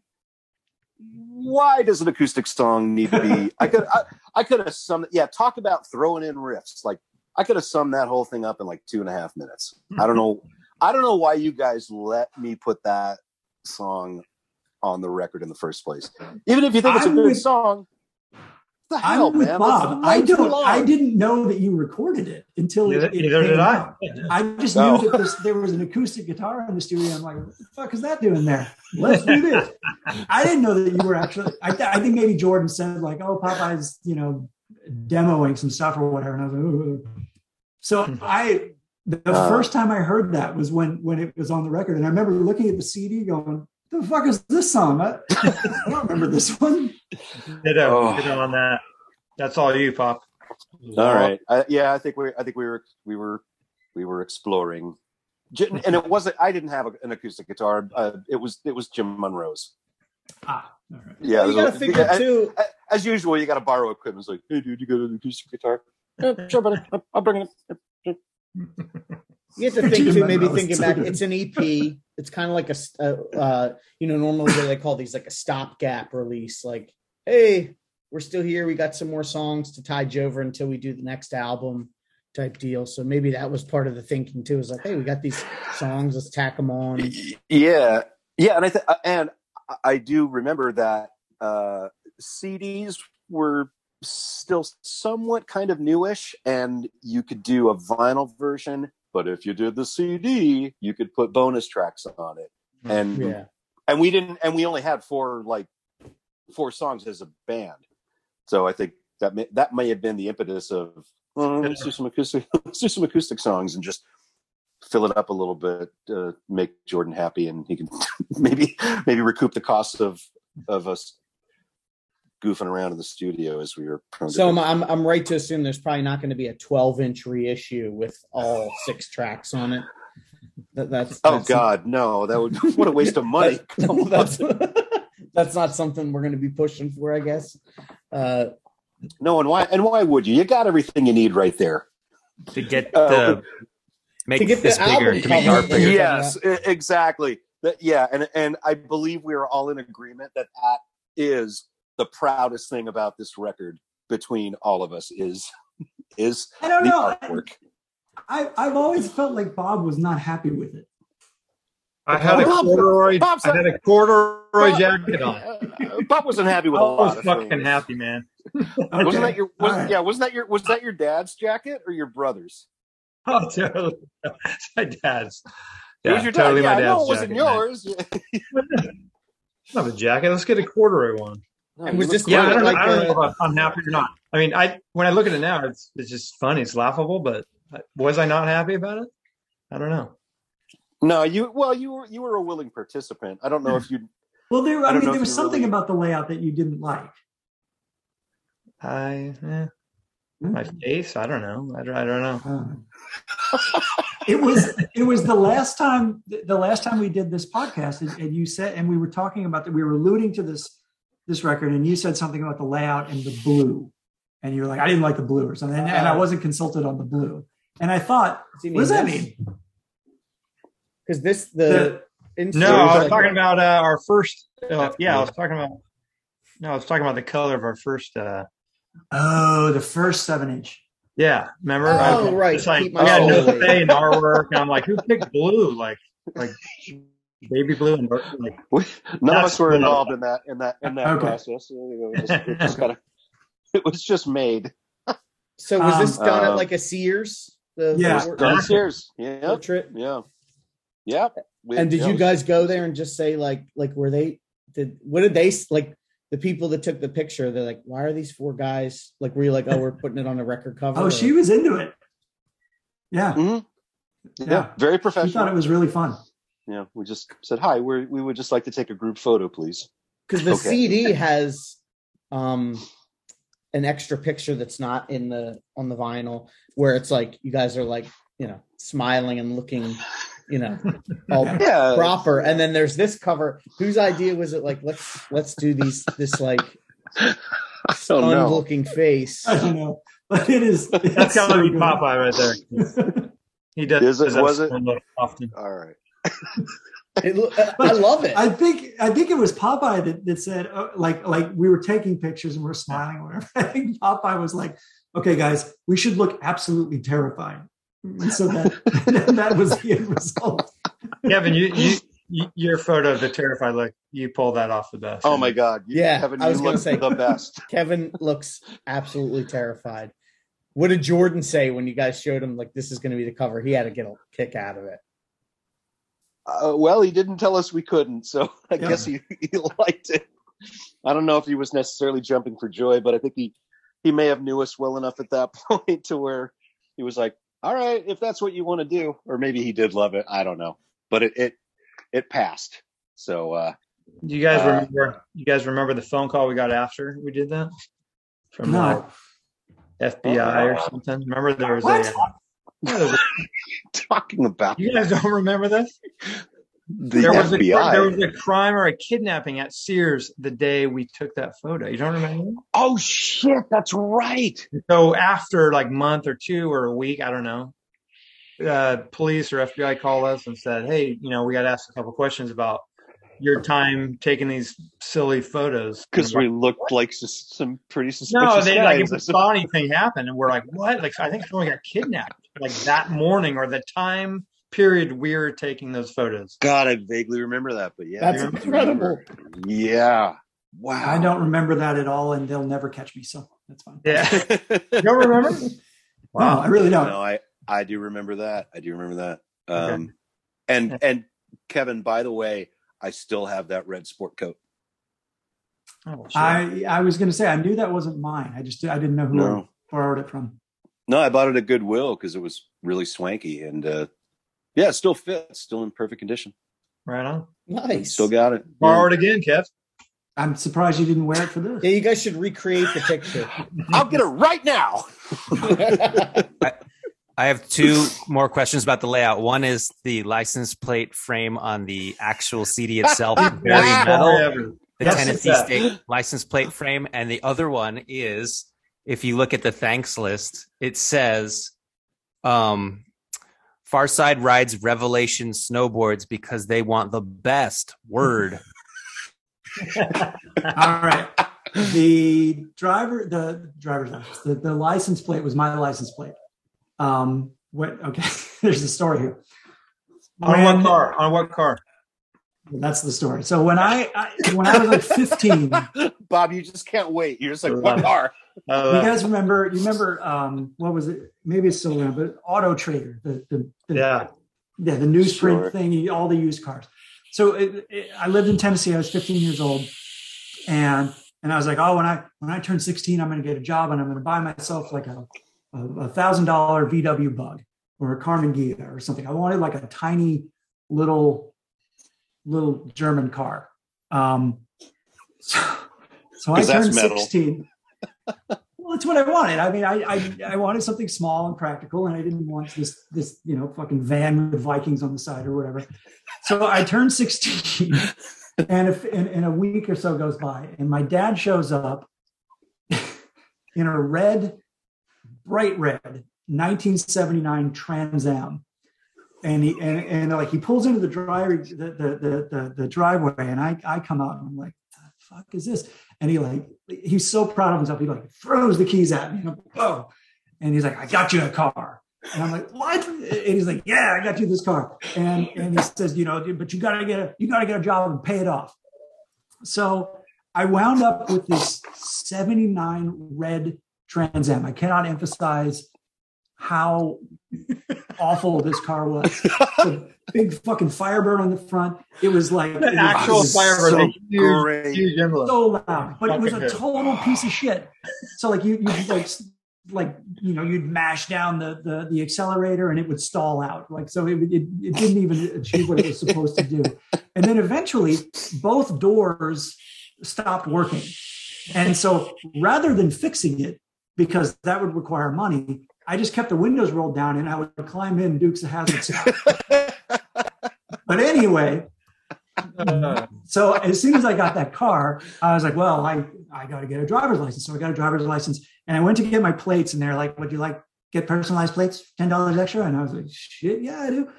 And so VRY MTL, it's Vivian from the Young Ones. It's the back of his jacket. And so I had a red Firebird that said Terry Metal on it. It could not have been any more Tennessee. And when I moved to California and I drove into Woodbridge High School in Irvine in that car, all eyes were like, who is that dude? This guy's badass. Yeah. So that's the license plate. What was the other question? Great. The snowboards. Got them for free or something, right? And we're sponsored by Revelation Snowboards, I believe. Yeah. I think you were the only person that I still have it. Yeah, it's like none of it. The rest of us were like, okay. Yeah, I still have that board. I do. Yeah. Wait, so Revelation Records made snowboards, or they were it was a totally different company. Totally different company. Yeah. No. They probably just thought it was a good. Yeah. They tried to do a little cross promotion kind of thing. I think Brian might have to do with it. Brian Chu, I think. Oh, really? Okay. But yeah, I still have it, and anyway. That's it. That's I got one, and I didn't know what to do with it. Put a Revelation Record sticker on it, and then call it a day. That's good. It's good in the rafters. That's about as much use as it gets. Keeps the rain out. So now, real quick, back to the T-Bird or the Firebird. Did it have T-tops on it? Yeah. Oh, dude. Yeah. And it wasn't just the exterior that was red. The interior was red too. It was red and gold.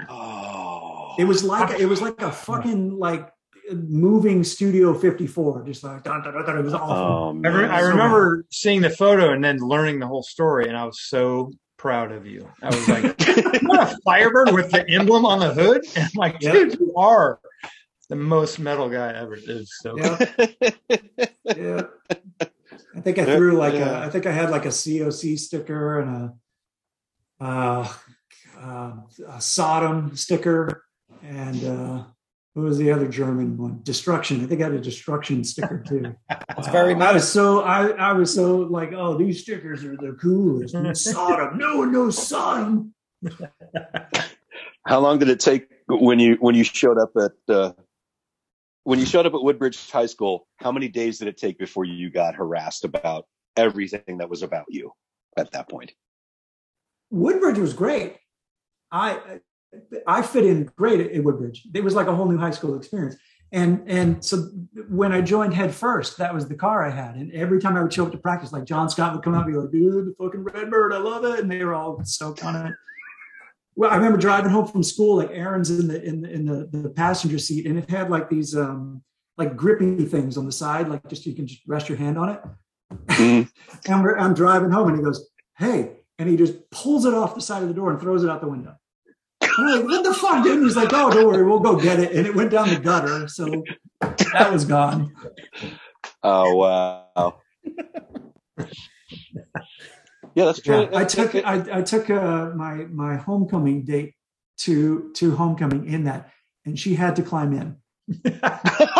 Dukes of Hazzard style. Like, oh no, you just climb in. The dress will be fine. Did you tell her beforehand, or did you spring it on her? No. And I know this will come as a shock. We never went out again.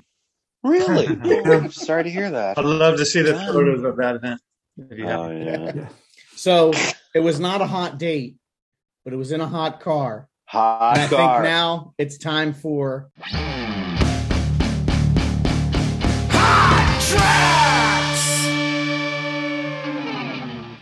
Edge. I'm gonna pick on you first. My hot track is Lollapalooza. I dig this one. I like a lot of the songs on this EP, but Lollapalooza would be my favorite because I relate to it. I know I was playing devil's advocate, but I get it. Like I'm there with you, Kevin, and it's a real good mid-tempo punk song. You know, you have this era of Rev with all these new bands that are basically hardcore kids playing music that isn't hardcore, and then it's like every now and then you just get a straight up punk song that slips through, and this is one of them. Oh, cool. Thank you. Hey, here's a question, Greg. Do you ever ask, and it's more like, do you ever ask the dudes that do the show with you for a hot track? And the answer is, I don't like any of these songs.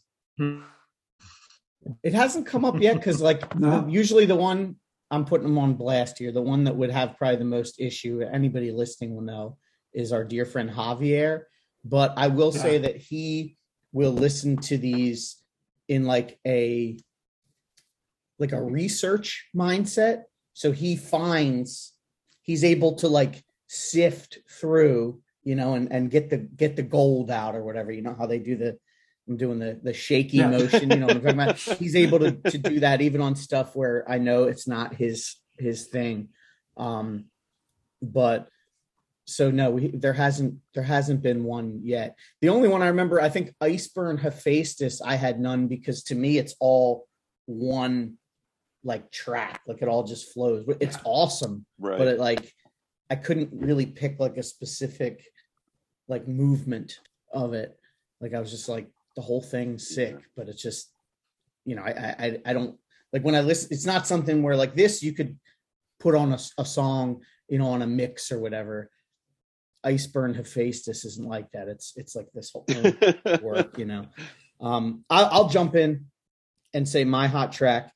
I was deciding between 12/24 and Lollapalooza, but after, you know, having this conversation and Kevin, your thoughts on Lollapalooza actually kind of pushed that over the edge for me, and that's also my hot track. I like the idea. Nothing, Papa. You have chosen wisely. No, you started saying that, Greg, and I'm like, oh, please don't. I love the idea of like just, you know, for all of us that were, you know, got into punk and hardcore and didn't fit in, and, you know, to see it, like it just that resonates with me, and the idea of like these people don't really know, you know, like you said, it could come across as elitist, but it's also just being protective of something that's super important to you.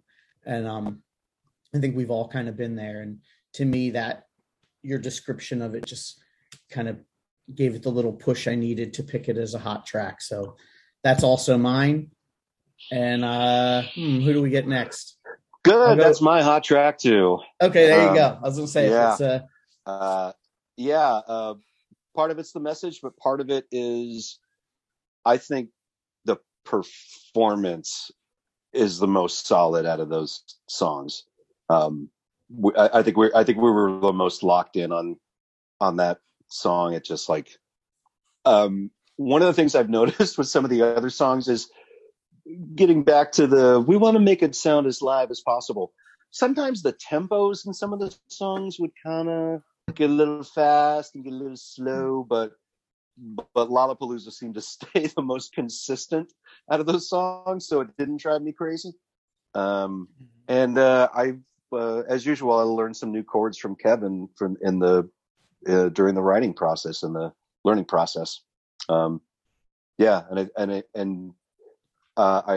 love the way Kevin opens up his vocals. The way you sing the word never, like just it hits you. Yeah, that's my extra large sinus cavity. And like the story now, like I'm not going to be, and it's a good, like, I feel like it's going to really, like, to paraphrase, the Big Lebowski with tie the room together with the rug. It's really going to tie the song together and like kind of put me in that place of being at Lollapalooza and looking around and having, and like we said, like I love a lot of those bands that play that. I love Rage Against the Machine. I absolutely love. I think they're a fantastic band, but the sentiment is definitely true in what Kevin was talking about with the song. Yeah. And especially at that time.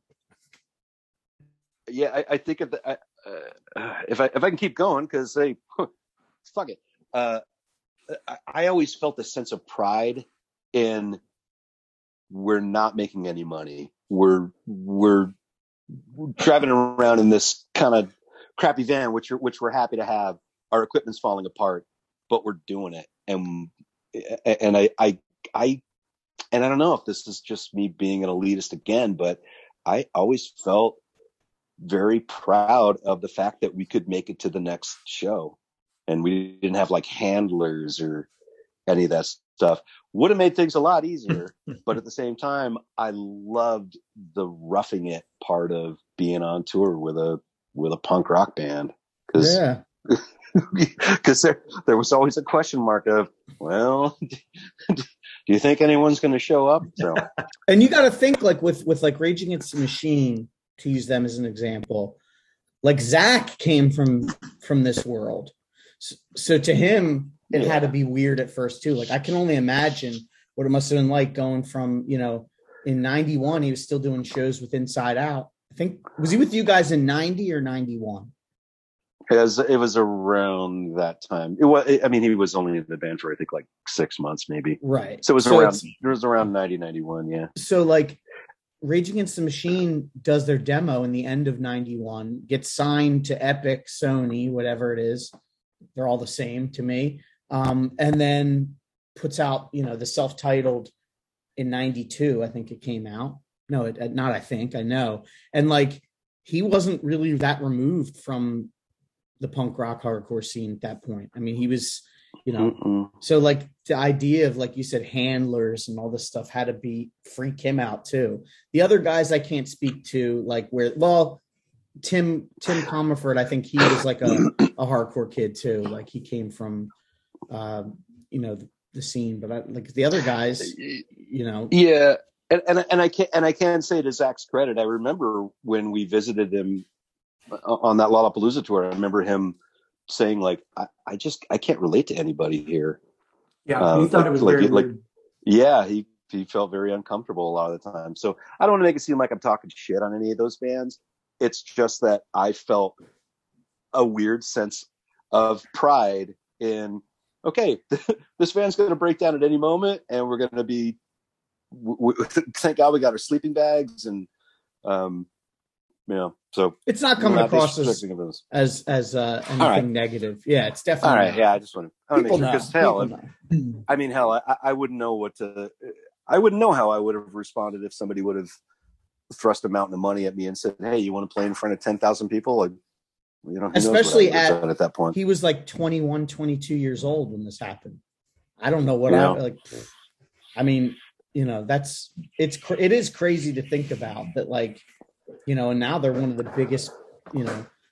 biggest bands in rock, like history. I mean, they'll probably be in the Hall of Fame and all that, right? But Farside is a way better band, and I'm not not an ounce of sarcasm. A different band. A different band, Ben.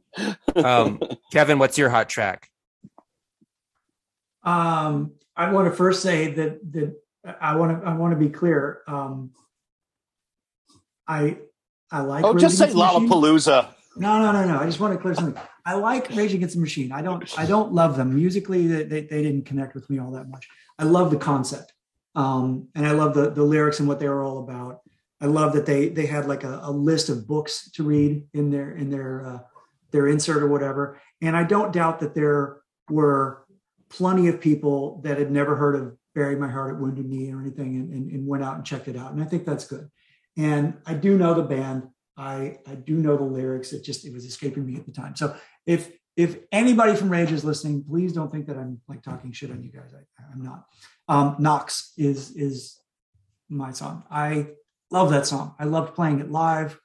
I love the I loved that I loved that I came up with the opening riff, and then I remember Popeye, we were struggling, like, what do we do after this? And then you were like, well, I've got this thing that I've been bouncing around, and it just fit in so perfectly, but it doesn't. It's like a totally different key, and it's like a totally different song, but you put them together and it worked.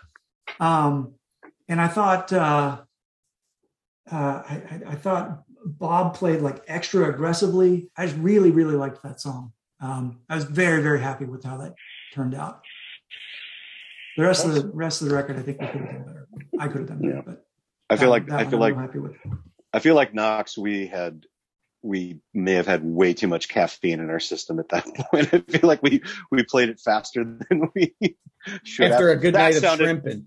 Night of shrimp. But yeah, Knox to me, Knox sounds like the most live out of all the songs in that record, because we definitely had a habit of playing the songs way too fast live than as they were intended. I'm pretty sure Bob can back me up on that. Sorry about that. Yeah. A little too quick sometimes coming into the song. And then Bob, with finally you, what's your hot track? Yeah. But what song has the hardest solo that you did that you couldn't repeat? I didn't get. What, again? I have to tell you how it starts? No. I mean, no. In your opinion, well, of the two songs that have the solos, which one did you hate the most? Or that's my question for you. That'll be your song. No, not in particular. Okay, the solo in Knox, I'm not too happy with. That was just, it was completely unwritten. That was just like, I never wrote anything for this. And I think I just winged it in the studio, and we were like, oh, that'll work. I think you're right. And the very end, going crazy, right? Yep. That's my song. All right. And then finally, what do you think Brian Chu's hot track would be if he was able to make it on? It wouldn't be the acoustics. I know that. Nope. Although he was very good on those. Which people don't know, because we removed the bass tracks because slap bass didn't work very well with those songs. I thought maybe you were just trying to end justice for all him. Turn the bass all the way down. I don't know. Great question. I really don't know. I'm going to go with I'm just going to take a guess, and I'm going to say maybe Turnip. It was a little mechanical. I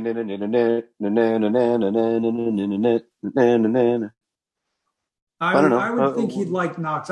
Brian always struck me as. I think Bob and Brian.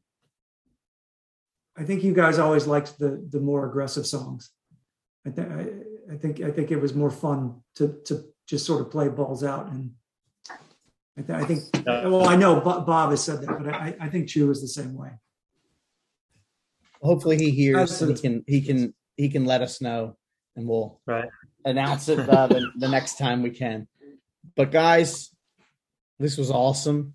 It was a pleasure having brunch with you electronically, a little Sunday brunch. There was beverages going around. Just always a pleasure. So thank you very much. You guys. Just my crotch for a second. Okay, this is a new one. It's going to be on a 7-inch coming out on Revelation at the beginning of October. So it's called 12/24/91.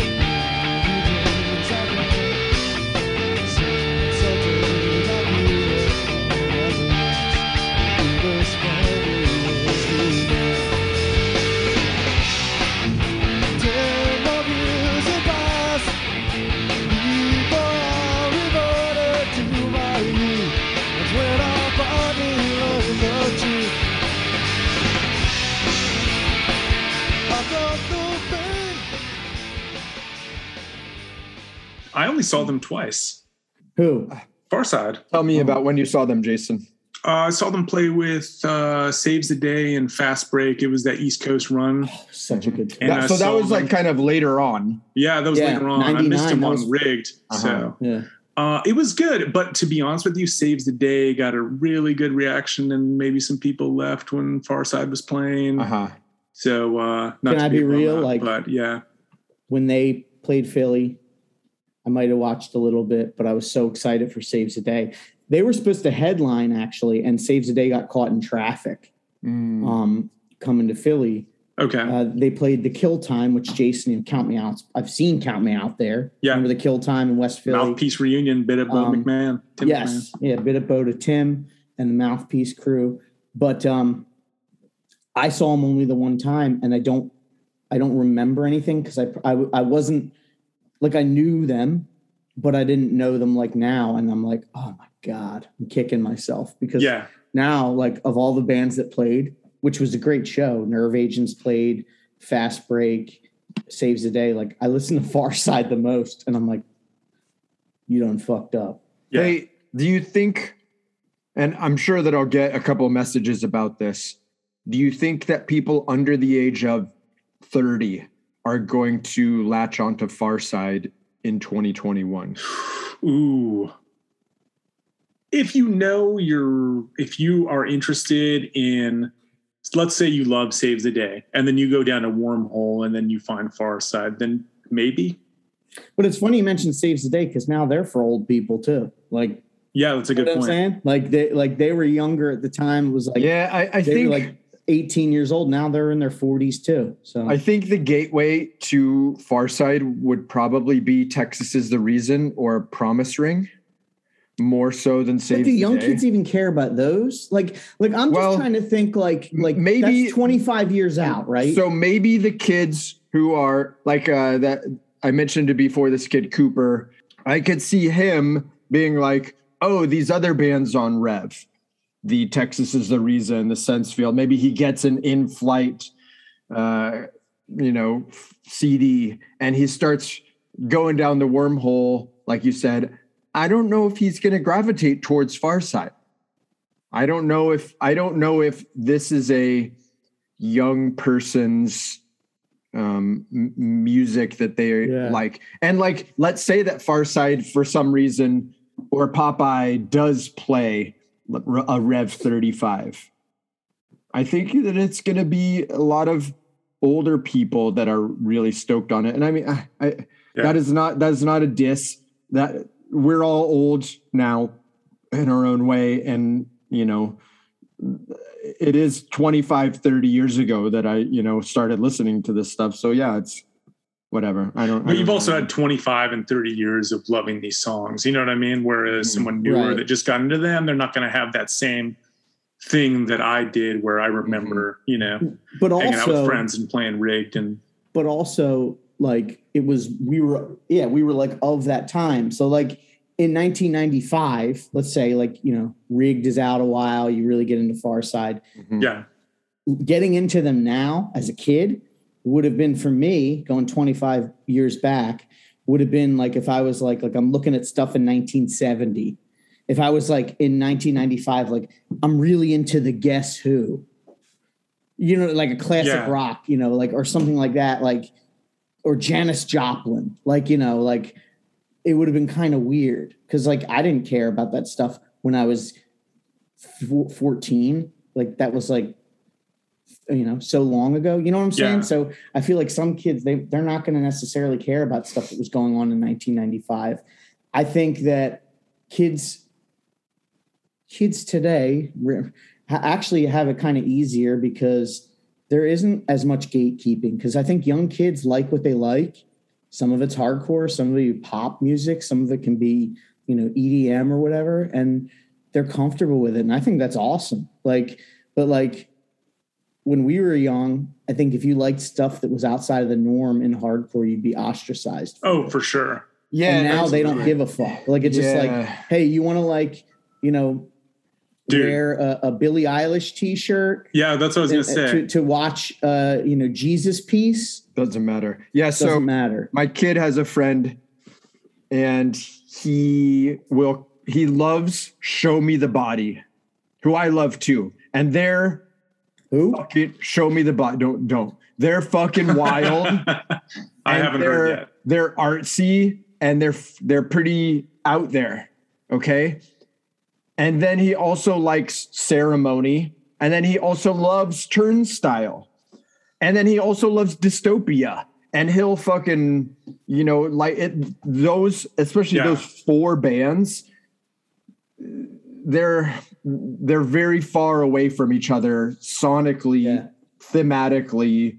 The only like maybe constant that they have is that they're all got their feet in the underground a little bit. Yeah, that's the strength of younger kids now. I think.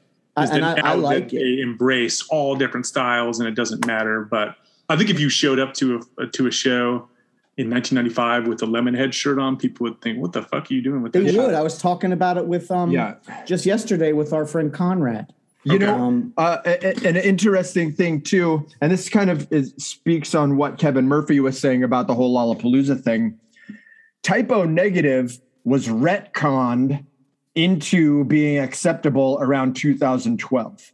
And I've said this before. When I was I'm a fan, and I agree. When I was growing up, you did not fuck with Typo Negative. Nope. This was jokey, Munsters, MTV, schlock rock that hardcore kids that I knew just didn't fuck with. Yeah. And subsequently, when Lollapalooza was around, say 94, 95, right? I was too into hardcore. I was like, I don't want to watch Nine Inch Nails. I don't want to watch Rollins Band, even if I liked those bands or some of those. I loved Jane's Addiction. I loved Rollins Band, but I didn't want to pay the $30 or whatever to go sit outside all day and watch a bunch of these bands together when I could go to a fucking hardcore show for $5 and watch Farside, Sensefield, Outspoken, Strife, whatever.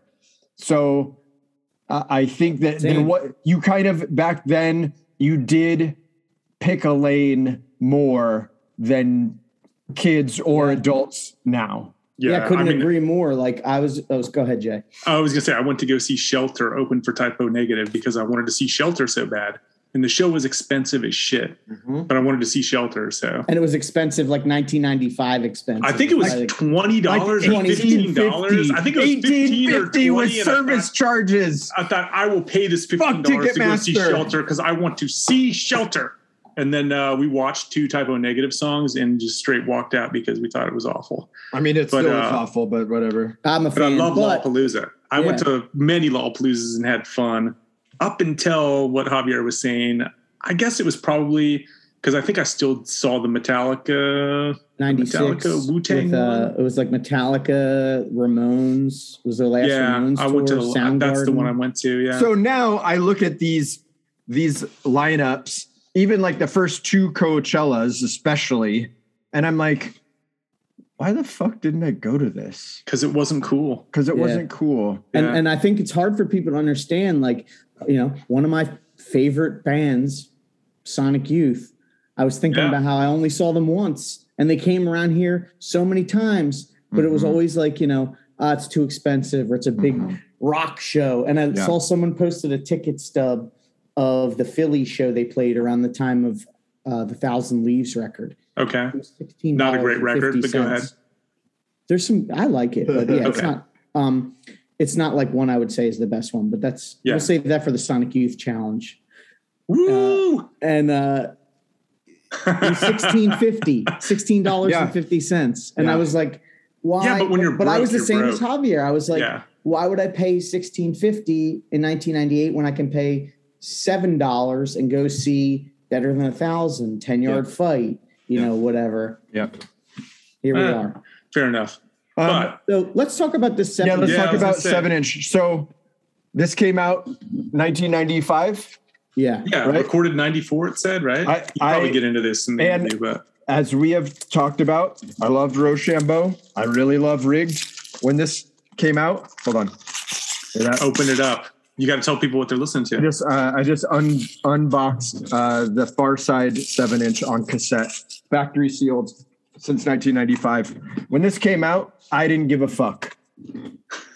I completely checked out on Far Side by 1995, which is wild. So that's a span of like 2 years. 1994, 1995, up until July 1995, when I graduated high school, I fucking loved Far Side and I saw them so much. As soon as this came out, I was like, no, I'm not interested. Did you listen to it at the time? Maybe. So, Hav, you listened. I know, Jason, you haven't had a chance yet. The band's not even that crazy about this EP. Oh, shit. I think it's really good. The tape looks good. So does the tape have the examination book on the inside? No. Okay. It's just so the tape, it's got the photo on the front. It's got the 4-song track list on the front. And then it's the inside just looks like lined paper, and it's all handwritten. It's got the Far Side logo of the shirt that Jason's wearing. That's in the 7-inch too, Jason. Trust. But it doesn't have the exam book, anything. So Popeye and Kevin. I was blown away to hear them say almost immediately in this interview, I didn't like this record, or I don't like this record. Nope. I mean, everyone's that's listening now has heard the interview, but when I listened to this record, I thought, why don't I listen to this more? Okay, so my thoughts on this record, I put it on in headphones because I really wanted, it was like 5:30 in the morning and I'm like making coffee and stuff. And I'm like, I really want to pay attention to this because I didn't want to, never mind. So I did my homework. First song, I didn't enjoy it. Whoa. Okay. Second song, I didn't really enjoy it. Third song, I didn't really enjoy it. Fourth song, I loved. That's a hot track then. That is my hot track. Knox is my hot track. That seemed to be the one that they were the most happy with as well. And then 2 acoustic songs. Yeah, because they're bonus tracks. I didn't enjoy either acoustic song. So the first one is Kevin doing a Husker Du song. Yeah. And then the second is Popeye. Jason, again, since you haven't heard the interview, I'll say that it seemed like, from what I recall, it's been a couple weeks now since we did that, but neither Popeye or Kevin knew that those songs were actually going to be going on the record. Yeah. So Kevin was kind of just messing around. He's like, oh, I'm here early. Like, I'll do this Husker Du cover. Like, it wasn't meant to get released. And, but I enjoy it. I mean, but everybody that I brought this up to that is into Far Side says, I always forget about that record. Yeah. So it's like, we're not alone. Like, we're not, for whatever reason, it's just kind of the forgotten release. I noticed how heavy the Husker Du influence was on this, though. And I thought Greg is going to love this fucking record. If you don't, but my hot track's the first song, just because I like that kind of soulful Bad Religion guitar feel that it has, a little bit slowed down, and then the hey, hey. I just like that chorus a my lot. hot track, was I mean, you heard it in the episode, but mine was Lollapalooza. After hearing the story about it, kind of edged that one out. Just because it kind of hits. Okay, I don't know the story yet. Yeah, you'll hear. We'll leave some element of surprise. One of the things too, I reached out to, we reached out to Jordan, and I've been trying to reach out to Jordan when we do these, just to see if he has any, maybe extra insights or stuff that we should ask or whatever. And I'd asked him about this record. I said, if he has any memories. And he, shared a few things, and he said he believes it's a great record. And I've been trying to reach out, especially with some of these, not as more mysterious releases, or in this era, if he has anything to add. And he had said, he loves this record. He just thinks it's just that last. He said, quote, "It's just that last drop of a band that was so damn special." And then, we talked about a few things to maybe discuss and ask them. We left no stone unturned on this, but he had a story about a promo postcard. So he had this to say, and I'll let him speak for himself. When the Farside 7-inch was coming out, we decided to make some postcards to advertise it. And I don't think we were proofreading very consistently or at all back then. And somehow the Farside postcard slipped through with 2 R's on it. And Popeye graciously just laughed about it when he saw it and pronounced it with the 2 R's. So hopefully he'll send you that audio and you can enjoy. Farside. I will say this is my favorite Farside artwork. The cover makes you want to hang out with the band. Gives you a good shot of the band's personality. It is funny, and I love that they did the layout themselves for this. When I think maybe as an 18-year-old, it turned me off. Oh, okay. And I didn't understand, appreciate, or like it, and maybe I was like, and there's some of the lyrics on here are a little bit juvenile for me too, and a little bit too woe is me. What is it in the second song or maybe third song when he's like, I don't remember what it was, but there's some lyrics in here where I'm like, that's just too self-deprecating for me, man. I love that shit. And now that's my pleasure. I love those type of lyrics. Yeah, which is probably why I love Farside. I think just as an 18-year-old, I wasn't ready for this record, and as a 44-year-old, I don't appreciate it in comparison to its predecessors in the Farside catalog. So I won't be reaching for this record again. And if someone asks me what I think of, hey, recommend me a Farside record, I'm never going to tell them this 7-inch. What are you going to recommend? Rigged. I would recommend Rigged too. Yeah. But on a drive, I'm going to put this on. I'm just going to hit play the whole catalog.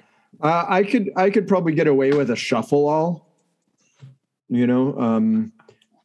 but yeah, and that's, I don't know. It's a hard thing because I don't want to sound too mean or critical about this, but I just prefer other Farside records. I do have to say though, it was really fun and interesting hearing their stories about not just the making this record, but about them as a band at the time, the story about going to see Rage Against the Machine and just the tours and all that stuff. I appreciate. So I liked that Farside was interviewed again on this podcast.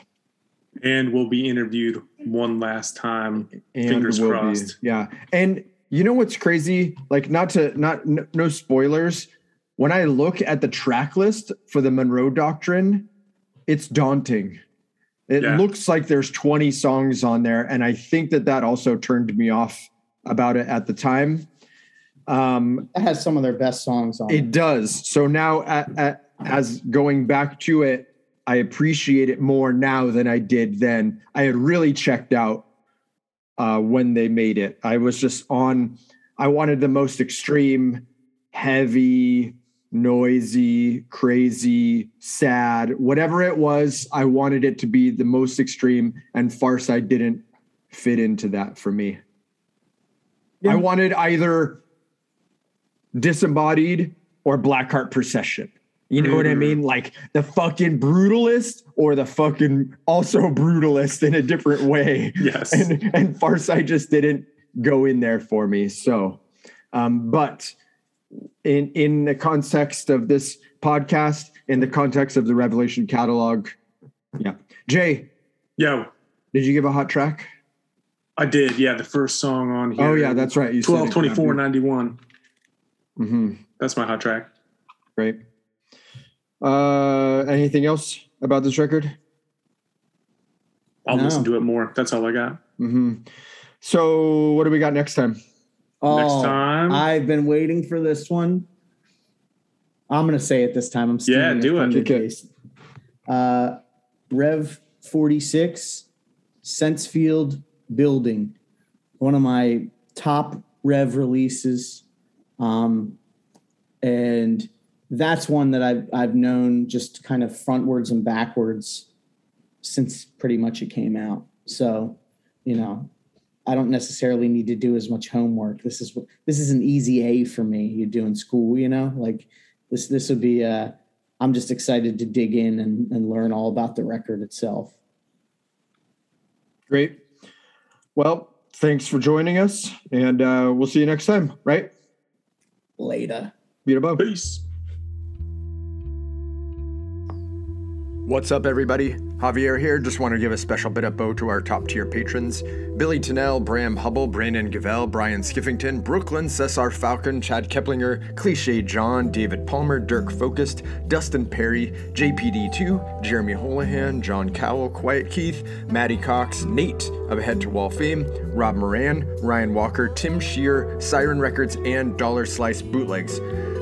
Listen, if you want information about how to help us out every month, please go to www.whereitwentpodcast.com. You'll find that information and some other cool shit. And otherwise, we'll see you next episode. Bit of bow.